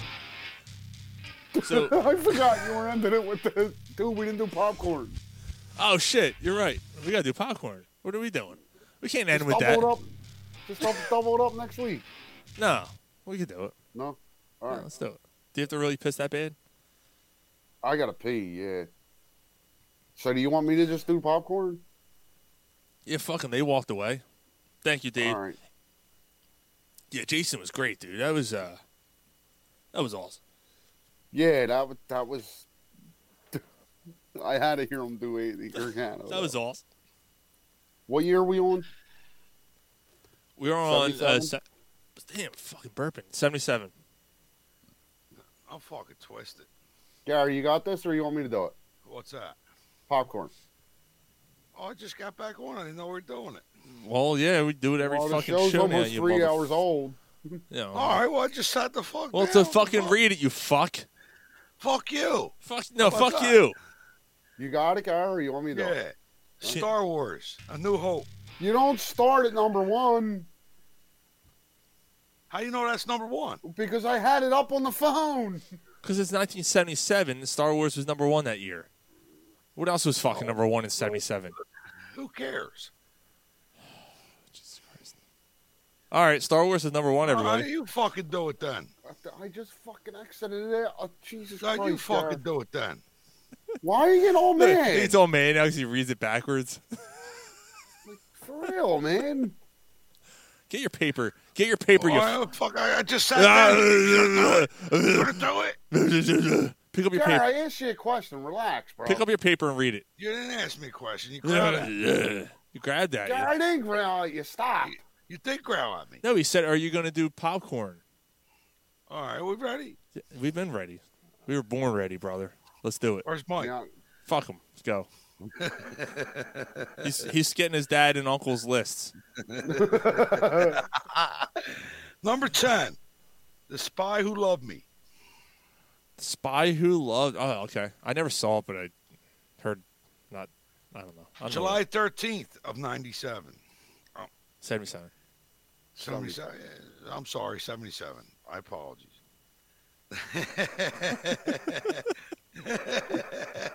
Number 9, The Deep. June 17th of 77. Were you ever in the deep before? Like, were you ever like in a pussy? You're like, fucking falling the fuck in here. Adele was. Rolling in the deep. Here we go. Number 8, A Bridge Too Far. Yeah. You know that. Oh, yeah. Yeah. That was June 15th of 77. All right. Number 7, Oh God. October of. Oh, God. Oh, God. Oh, God. Oh, See? oh God. God.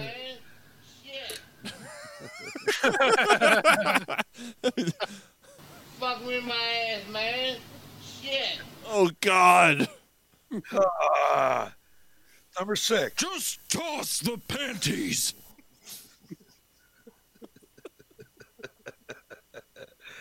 In search. Bitch! You fat bitch! Yo, Mike, I ain't gonna lie. I might get thrown out. My computer's starting to act up. All right. That's right. Kick him the fuck out.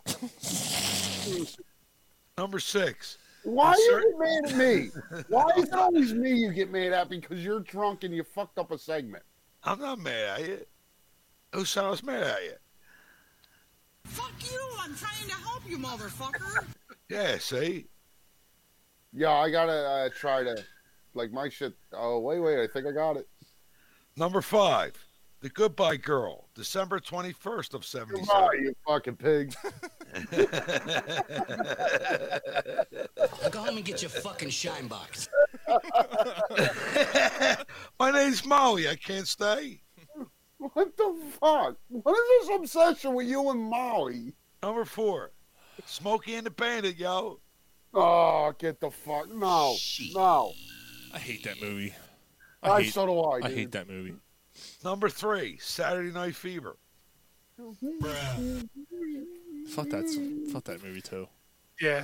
Number 2, Close Encounters of the Third Kind. That's a good movie. Good movie. Hey, hold on. Right here. Hold on. I got to guess. Is number 1 Star Wars: A New Hope? That's a fucking From Under kind. Is number 1? Is number 1 Star Wars: A New Hope?